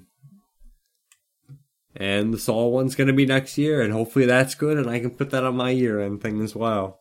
To be But it was honest, I don't good. remember anything that happened in that game that wasn't about Jason and It Celine. wasn't about Jay. Yeah, there were other Hey, characters. nothing else happened, but Yeah, I had Pretty this sure me weird and John Inception thing where I took just care kept of fucking everything by myself. ourselves. Yeah, I was just cheating on my wife. Not with to get myself. into super spoilers, but like when I think of that game, I think of like the hilarity of like the three of you doing relationship drama like 1,000 meters above us, while John and I are just walking around slaying things left and right. Yeah, I did everything I could to survive, and that game wanted me fucking dead. it really did. I can't even make any excuses. I mean, there was many ways you could. Vito, have died you were in, a like, victim one- to the one very last perfect minute. way. One very specific, perfect way Yeah. for me to live. And you didn't though. So I mean, you know, You didn't. You actually begged to you begged to be you killed. begged to be killed. And then what do I do at that point? You know, Yeah, I didn't do it though. Also, the monsters were super cool. That's best Dark super cool monster design. Dark Yeah, Pictures, yeah. House of Ashes. House of Ashes, not assholes. Yeah, asses. All right. Sure. Number 4. Stone Ocean, baby. JoJo, Part 6. Oh, I've been holding I, off. I actually still haven't watched it yet. Really? Oh, dude. It's 12 super. episodes, right? Yeah, I get it. I would get it because, It's gonna be like 40, You know. like or at least dude, 40. yeah, it's all going to the be other like ones are around 48, 40. I think. Or like 30, yeah. All the other ones are around there, 30, 40. So, But, Oh. dude, I first heard 12 good things episodes. though. Yeah, I mean, obviously I know the story already, but yeah. So it's It upworthy? almost beat Part 2 as my Ooh, favorite. okay. I like a lot of the stands. Some of the stands are very, very funny, and they crack me up. they got funky. Dude, it's all around. It's a good time. There's a lot of likable characters in it. Also, syllables and some hijinks. Nice. Yeah. My last up Oh. is it's actually another anime. What? Mashoko Tensei. I've talked about it a few times. I told Flask. I You're told gonna you have to about type this. that in yourself. Yeah, into yeah, the yeah. docket, bud. yeah, we're not typing them. Vito, I didn't expect you to type anything, so don't worry. What is that? What is that? We don't not known for typing. Jobless reincarnation. yeah, it sounds like Dude, my to last be year. fair, Vito has been helping me type, though I have been going back and fixing No, his typos he hasn't. later. Yeah. You see everything that's misspelled? Great, thanks, Vito.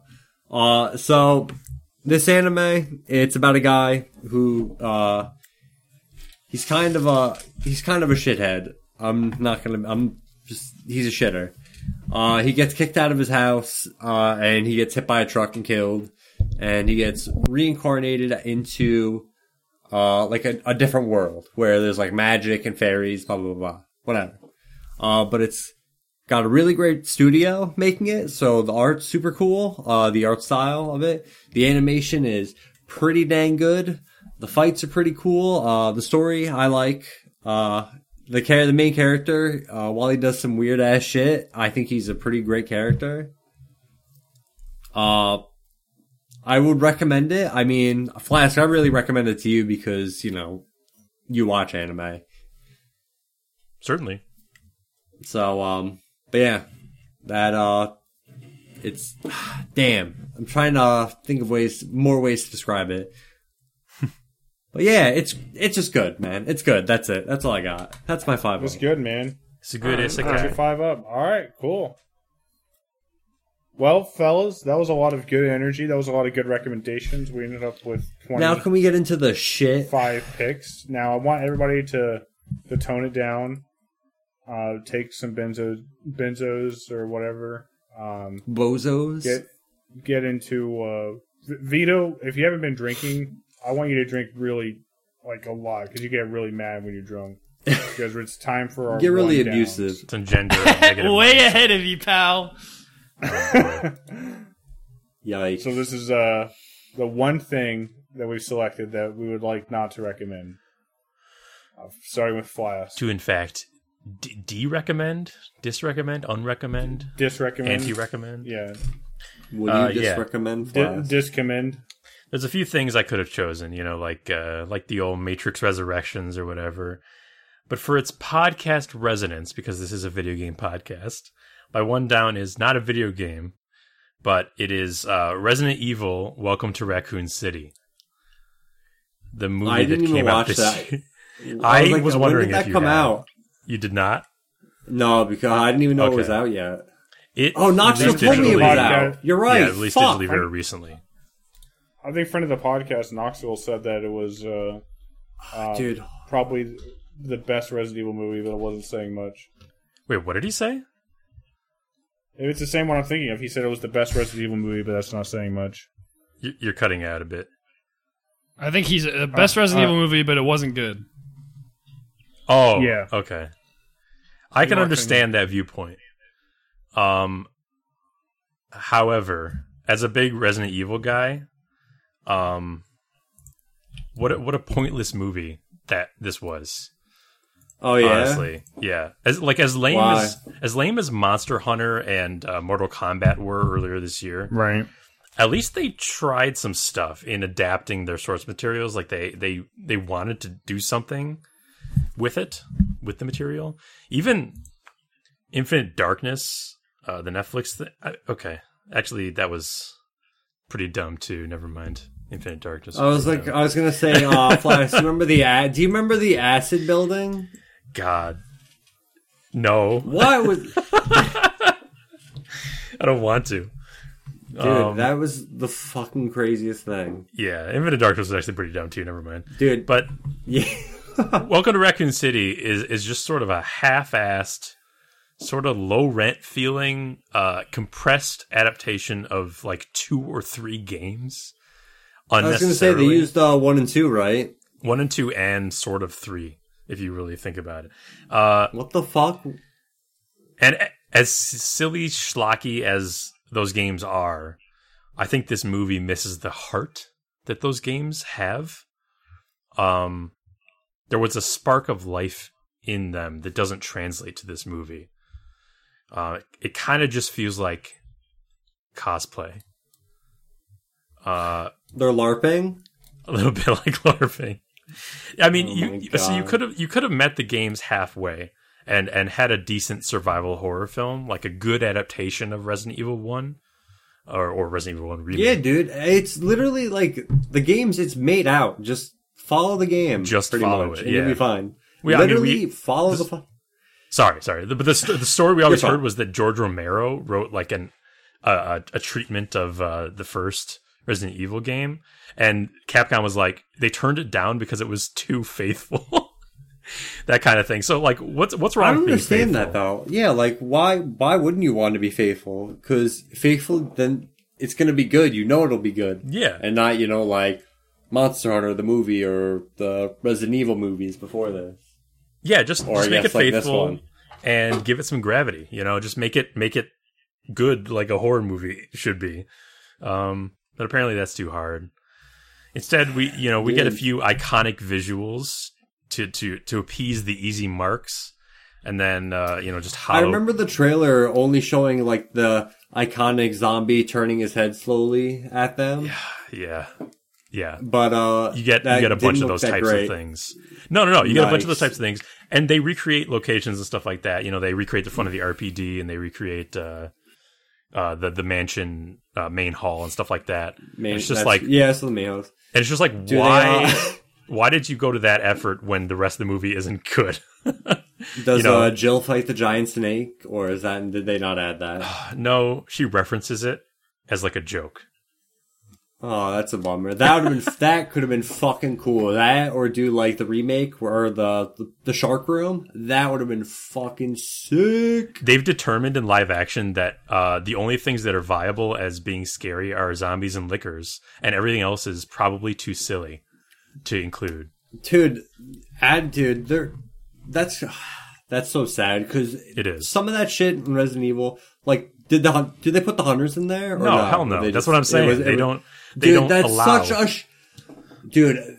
Imagine that's how you make that movie good. Is literally just follow the fucking plot. The chimeras that they add, just have new shit constantly appear. Yeah, exactly. Yeah. Like, oh my god, like you just don't know when it's gonna end. Yeah. But the characterization is just hollow, kind of one dimensional, and that the characters in the games aren't any great shakes, but they're even in the movie it just feels kind of hollow. Who were the game characters they have? They must have had kind of everybody. Like they have Chris, Jill, Barry? Wesker. Barry and Rebecca are not in it. Dude, the fuck? There's no why is there no reason? And Leon and Claire. Jeez, yeah. Wow, cool. And Chief Irons. That's kind of the cast. Great, that fucking freak. He's not as freaky in the movie. They toned down his freakiness for the movie. It's so weird. But yeah, it has neither enough camp to be fun or enough atmosphere to be tense. I would put it that way. Like Paul W.S. Anderson's first movie was not great, but it was more impactful and memorable than this, I would say. In that, like, afterwards, it had a cultural sort of thing going on. Also, they say the word fuck in this movie approximately 1 trillion times, and it comes across so much like children trying to act mature by saying the bad word lots. It's very embarrassing. Because apparently what Resident Evil needed was about 3 fucks per scene. Listen, I like throwing a good fuck around every now and then. I'll say it a lot. But yeah. That's edgy. That's video games. Very edgy. Video games. As for Resident Evil Welcome to Raccoon City, I did not enjoy it. All right, that's your one down. Time for my one down. It's simple. I ain't going to say much about it. I think it'll be self-explanatory, but my one down is Binding of Isaac, Repentance. Oh, yeah. Wow, we actually have the same one down. Whoa, no kidding. Wow, That's nice. Not possible.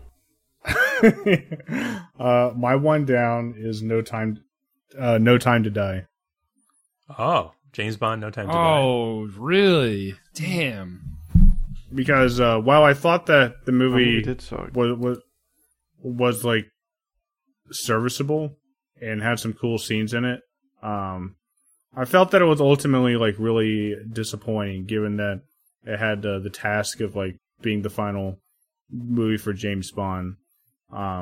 It tries to like Daniel kind Craig, of like have, or sorry, yeah, Daniel Craig, yeah, and it tries to have this kind of like unearned gravitas to it, that I don't really think you'll have to see the movie for yourself.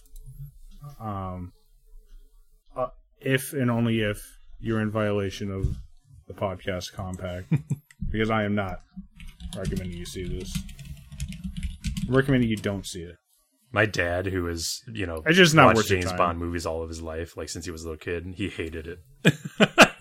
Yeah, I can understand 100% why. Fucked. Yeah, like the villain had like the most dubious of motivations, on top of being just not a really interesting character from a good actor, which is a shame. Yeah. Bummer. I'm a big fan of It's so weird though, because while I was watching it, it's not like I wasn't. It's not like I was unentertained, but by the end, I was just like, "What?" I think it kind of does a sleight of hand where, like, it's pulling you on this thread the whole time. Like, the next thing is about to be big, but, like, it just never happens. So, like, you're constantly, like, waiting for it, and it's like, oh, that's what we're going? This is where we're going? Sure. And I'm not even saying it's the worst Daniel Craig Bond movie. But for having a premise... For having, like, a premise that could have been, like, cool, and they could have done something unique and with, and, you know, actually, I guess they kind of did. They just didn't do it well. It was disappointing, is the best word I can say. Yeah, fuck James That's it Bond. for me, though. Vito, Yo. you're one down. We already heard from this guy. It's me. Sorry, I just got breaking news that Fed Smoker died. The Smoker's been dead. What? Oh, never mind. It's not breaking news. It's from last year. Jesus Christ. All right, Vito, put down your fucking phone. Oh my God, Vito, what are you doing? You did tell so Vito to start I- drinking. I known about rest in peace, Fed Smoker, and you did tell him to start drinking. Anyway. Yeah, so don't get mad at me. But I'm bending the rules a little bit. Oh, thank God. 'Cause I am too, Oh. I think. These Okay. people. I didn't realize. Well, not Don't- because I'm I'm not even incompetent, gonna- though. I just my one up isn't. Or sorry, my not because I'm incompetent either. But, All right, yeah, I'm just saying. yeah. Sure, go ahead. this podcast has gone on a while, and I'll be honest, this is the most I've drank in any podcast we've recorded. I can't believe But Yeah, but surely you had this written down hours ago before we recorded, so it doesn't... Oh no, I got it down. I got it. It's written down. But my one down is not like a don't. It's not like I disrecommend this. It's just it was a disappointment. It was disappointment. It was a big It disappointment. was a neutral for to me. you. I'm not trying to be edgy. And I'm not trying to be super obvious, but it was Halo Infinite. The Halo Infinite, the campaign and the Campaign. multiplayer. Both. Both. Okay. All of it all together. I mean, I don't disrecommend the multiplayer. The multiplayer is great. It's you know, It didn't live I up feel to like what it's you wanted. it feels like a proper continuation from back when I was playing Halo with Halo 3. It really feels like Halo, and I think that next year, Halo Infinite released at the end of the year, or in basically early access. I think next year Halo Infinite, it's likely it might even be on my 5-up, because the devs are making changes. A lot of these fucking problems with the game shouldn't have been there in the first place, and that's why it's it's my one down. It felt rushed.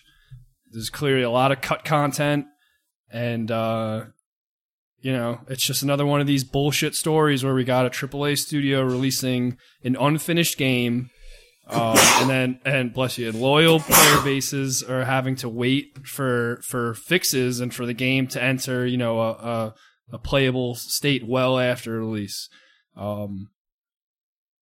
And this is a beloved franchise, and I just hate to see it. So yeah, it was just a shit. I'm right there with you, dude. Vito, fair I agree with perspective. you also. Well, yeah. I don't want to belabor it. take your thunder because you took No, please, or please. I don't want to please. belabor the point or take your thunder because you played the campaign and I didn't.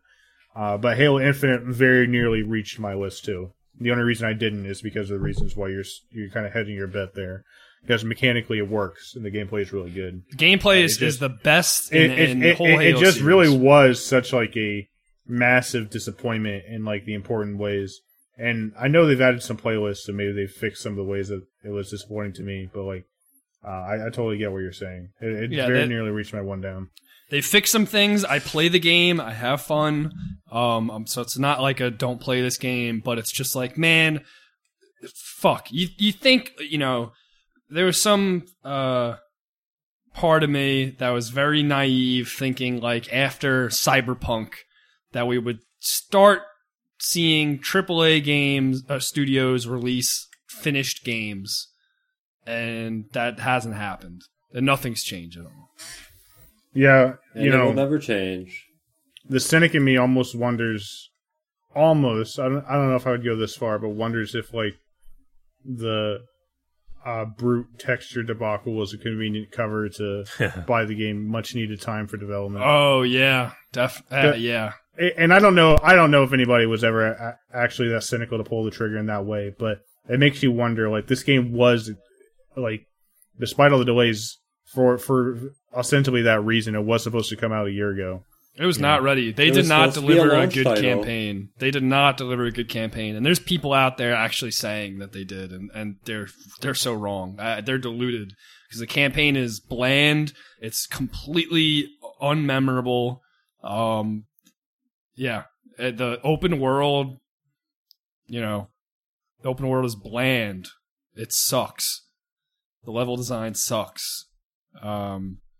So yeah, it feels harsh to say that that's my one down because I'm not like saying don't play this game. I think it's okay. The multiplayer is fun, and I think it that's will fine. be. I think it's a statement to your disappointment that Yeah. you could say, and it can even be appropriately said that maybe you might not even recommend playing this game now, but recommend playing it In the eventually. future. Yeah, and it's a free to play game, so it's also weird to be like, yeah, don't play it now. But Well, at least the campaign, is, true.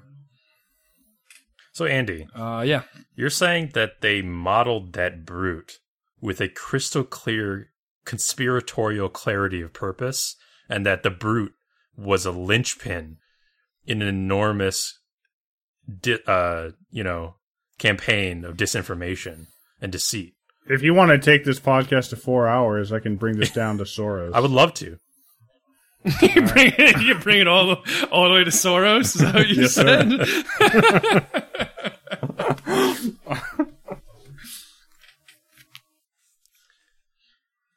All right. All right, Greg.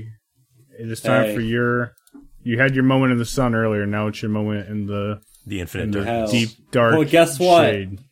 This is going to be crazy to some of you. I put a game last year in my 5-up called Oh, World of man. Warcraft Shadowlands. And that game has had such a bad year and has fucked me over so bad. It's my one down. I do not recommend you play WoW Shadowlands. Wait, when did this game come out? It came out in November, but I have a loophole for this if World you of want to accept Warcraft? it. Patch 9.1, what was it called? The Chains of Domination came out, like in June, I think. Okay, I'll allow it. So, All right. I Well, think it's fair. I mean, that's It's an ongoing game. So it's yeah, an hard to- ongoing Yeah. game. I was It going is to say an ongoing game. any other game a patch might not do, but for like an MMO, of course, yeah, that matters. It had meaningful updates in the last year. Yeah. well, let's, Tugs at collar. yeah, I'm like, yikes. Well, Blizzard's just been a that's kinda dumpster like my whole fire point this here. whole year. Basically, WoW is Whatever do a you shell mean? of its former self. I don't even want to get into it because I'll just get mad again. But yeah, just know that my favorite video game of all time is ruined and probably going to die, It's really sad. and Sorry, it's Greg. very depressing. That's my one down. So You don't didn't have to play be it. such a downer Maybe they'll fix about it. Yeah, seriously. All right. And One finally, the Downer King himself. Downer King. I was hoping you guys would skip me. I was hoping I'd get Well, skipped. That's the thing. You cannot be the funny man without also being the Downer The King. sad The man. donor man. I did. Yeah, I actually had a really tough time doing this one. I think I even changed my answer. I still think it's a solid answer, but I changed it as Vito was talking. He gave me courage, as he always does. My down is just Rockstar Games in general. Take any of their games right now. Take a pick. All of them are shit. This year they just shit the bed time after time. You got GTA Trilogy Nothing came for Red out, Dead. which is an absolute doo-doo disaster. Did you play any? Yeah. Like- Did you? No, I didn't play any of it. I Just- okay. really, I Just the heavily, He's talking about observation of that Rockstar. disaster. yeah, heavily, like had the I'm gonna buy You this. would have button. played it. If it was good, I would have played it in a heartbeat. I had literally same. even when it was like middling reviews when it was coming out, I had my finger over the buy button, and then I was just looking at that Rockstar launcher with Red Dead, and I said, no, I'm not. I'm literally, I would be a complete stupid brain idiot if I bought this. I'm glad I didn't, because then like hours Subsequently later, all proven this right, stuff started yeah. coming out. They're still fucking banking off GTA 5 for I don't know how many years now, with literally no other game in sight. I mean, they haven't announced anything else. They're still actually focusing. I don't know if you guys know this. GTA 5 Enhanced and Extended hasn't come out yet, so it's kind of like March or something. So they're fucking waving that into this year. Yeah, Red Dead Redemption hasn't had an update in like 6 months, and even that, if you call it an update, it's just reskin missions.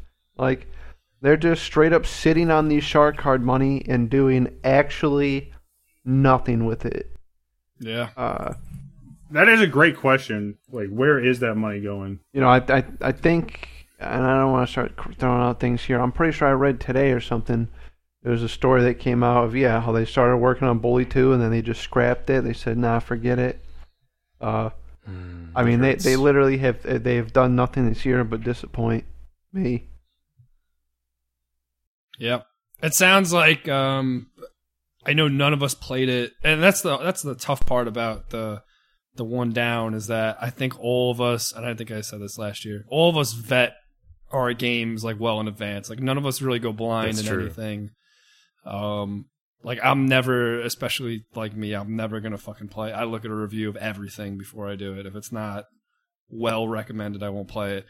I get a little fast and loose. Like Inscription was obviously a game Inscription, I went blind. I had your recommendation on Inscription. That's why I played it. But anyway, what I was saying was the GTA trilogy had to be the biggest disappointment in video games this year. Just none of us played it. We all saw that coming and we avoided it.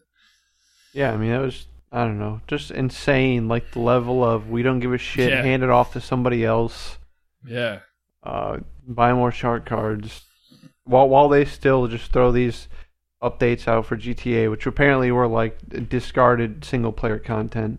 I can't confirm that, but they were like data mine lines like from years ago that were used in this DLC. It's just crazy. We're sitting on fat stacks of cash.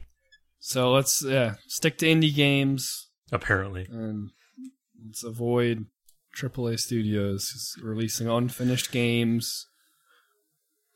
Be a part of the change you want to see. Be a part of that renaissance. I don't want anybody leaving this studio correctly. I don't want anybody leaving the studio, buying a revolver, and shooting themselves. So, I would like to bring up the mood a little bit. If we have any honorable mentions, things that, for whatever reason, maybe we felt like it was fudging the rules a little bit, maybe they just didn't quite reach the high highs of the things that we recommended, that we want to just throw out there. Yeah, I'll go first. All right. Shit. Yeah, I got an honorable mention for Down. I didn't mention this, but just the amount of stuff that was delayed this year. I really thought I'd be playing Hollow Knight this year. I'm gonna go shoot myself. Fucking party animals, dude. Party animals. Where the fuck is Party Animals? This is for different reasons, but Vampire the Masquerade Resident Evil Outbreak pretty much like 3. almost got like unofficially canceled. There's a lot of shit got fucking pushed back. Cuphead DLC, we're still waiting on that till next year, but there's a date now. It's in that's June. coming though. It's coming. It's just so much stuff got pushed back. That's my second down. But honorable mention, Spider-Man, because it was sick. Maybe my favorite Marvel movie. Cool. Deep Rock. I had to look in the list because I thought I mentioned it last year, but you did. I mean, they started with like a new model, a new season old model or whatever, and it's fucking still a super ass solid game. Deep Rock is one of those games that it was easily one of my top played games this year, but it's like it didn't come out this year. But it's the fucking devs are constantly, that new season's fucking awesome. They're gonna be releasing more stuff like that. Yeah. So, base devs for sure. Yeah, John, I'm really surprised that Guardians wasn't on your ups. Oh yeah, that'll be an honorable mention. I think I kind of forgot about it because you were talking about the round table. Okay. Not on my ups. Although definitely high in the honorable mentions. Like I said, there was a lot this year. I just like those games because, well, specifically, I guess my themes and my ups.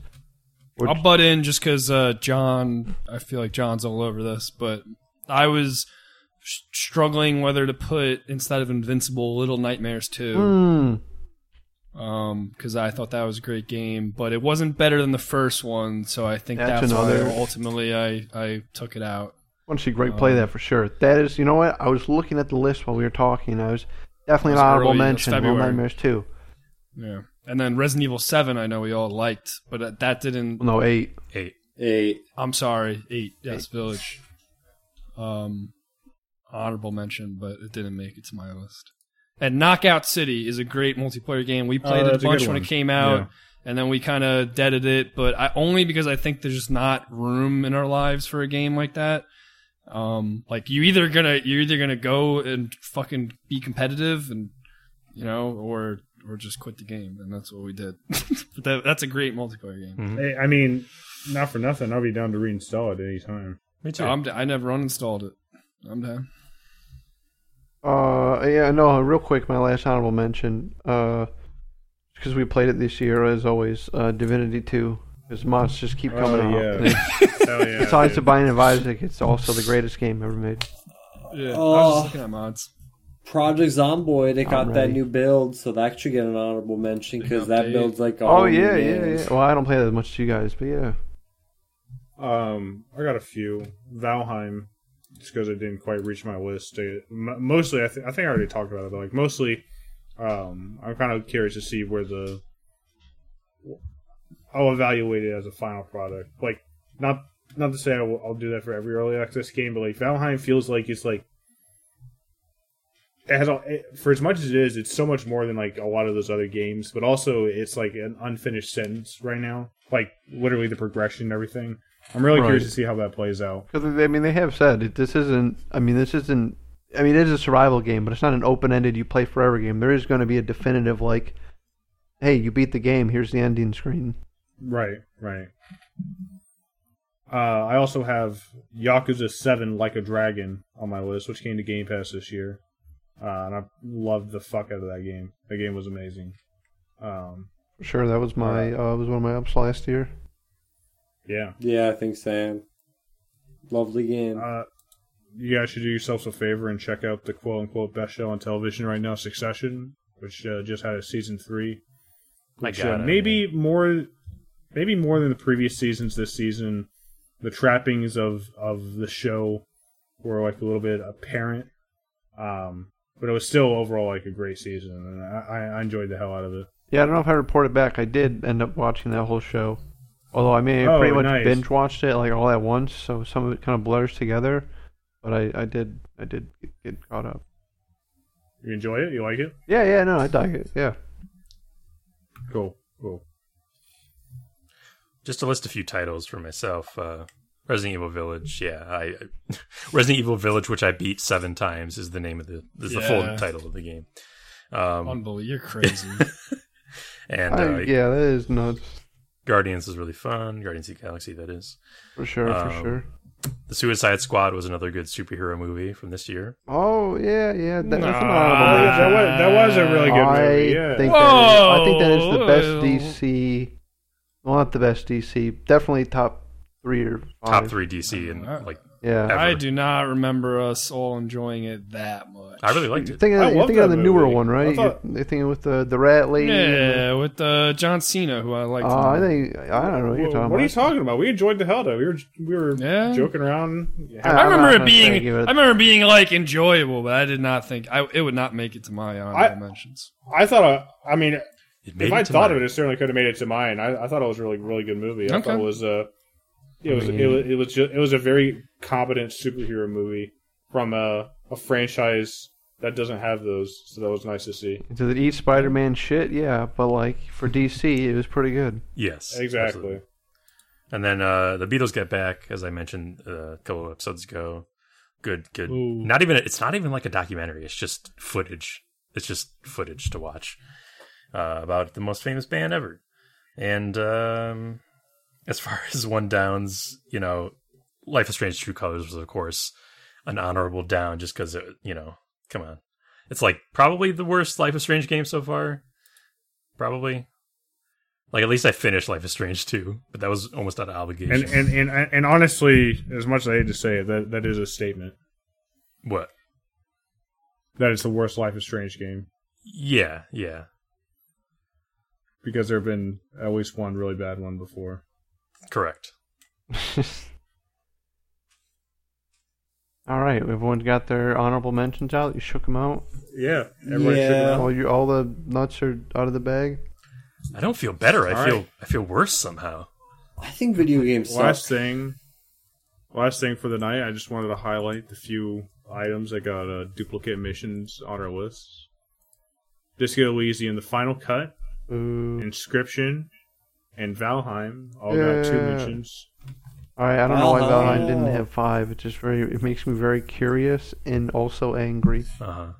It Takes Two had 3 mentions among the group. All right, and therefore wins Game of the Year. Congratulations! No, yeah, no. made the podcast It Takes Two. No, my vote counts for 3. And I also I changed my vote to Binding of Isaac, so it's tied. And everyone knows in the case for tie, Binding of Isaac always wins. God, I hate what a list that we all made today, and are now contractually obligated to be our favorite games of this year, or media, or whatever. I love Final Fantasy. That was probably my favorite game of the year. Oh, I love Greg would probably be the most confident with his list, honestly. Yeah, I'm pretty simple, dude. I get I'm simple to please. I get a little Bindo tattooed on me. His name's not Bindo. Dude, I just call him that. His name's Isaac. I'd get a cool. I don't know. It seemed like for a second there you thought his name was Bindo. Hey, is that a Bindo tattoo? I love Bindo. You call him that for so long, you know. Let us know what you thought of everybody's ups. Don't watch any of our downs. If you send us any emails about any of our downs, we will ignore it because they're downs and they're not to be recommended, so you shouldn't be consuming it and just emailing us about it. I never want to see downs, ever. The ups, though, ups are total fair game. Feel free to go all ups on the ups, you know what I mean? Please, play Final Fantasy once you can. Please, give us a goddamn up, please. BrokenCampfire@gmail.com, Twitter @BrokenCampfire. And I am one very tired podcast host after this marathon podcast. Thank you for joining us if you made it to the end. We'll be heading into VR right after this. And hey, next week, it's a new year. I think we're going to take a look at the releases coming out in 2022. Oh, that'll be fun. And, oh, yeah, I forgot about that. The wheels keep spinning. This podcast, we don't stop. We just get better. We're like that really the dumb guy. Good night, everybody. Pushing the thing. Yeah, Jesus. You're all right, man. Talking. Andy's talking. The boulder's going up and it goes back down again. About boulder. He loves boulders. Sisyphus. Boulder. It's not a boulder. It's a rock. This episode 81. Guys, I lied. The real down of the year is Muppets Haunted Mansion. Enough. Oh man, it wasn't good. Boulder just fell back. Guys, it wasn't good. Guys, it was not good. Muppets Haunted Mansion.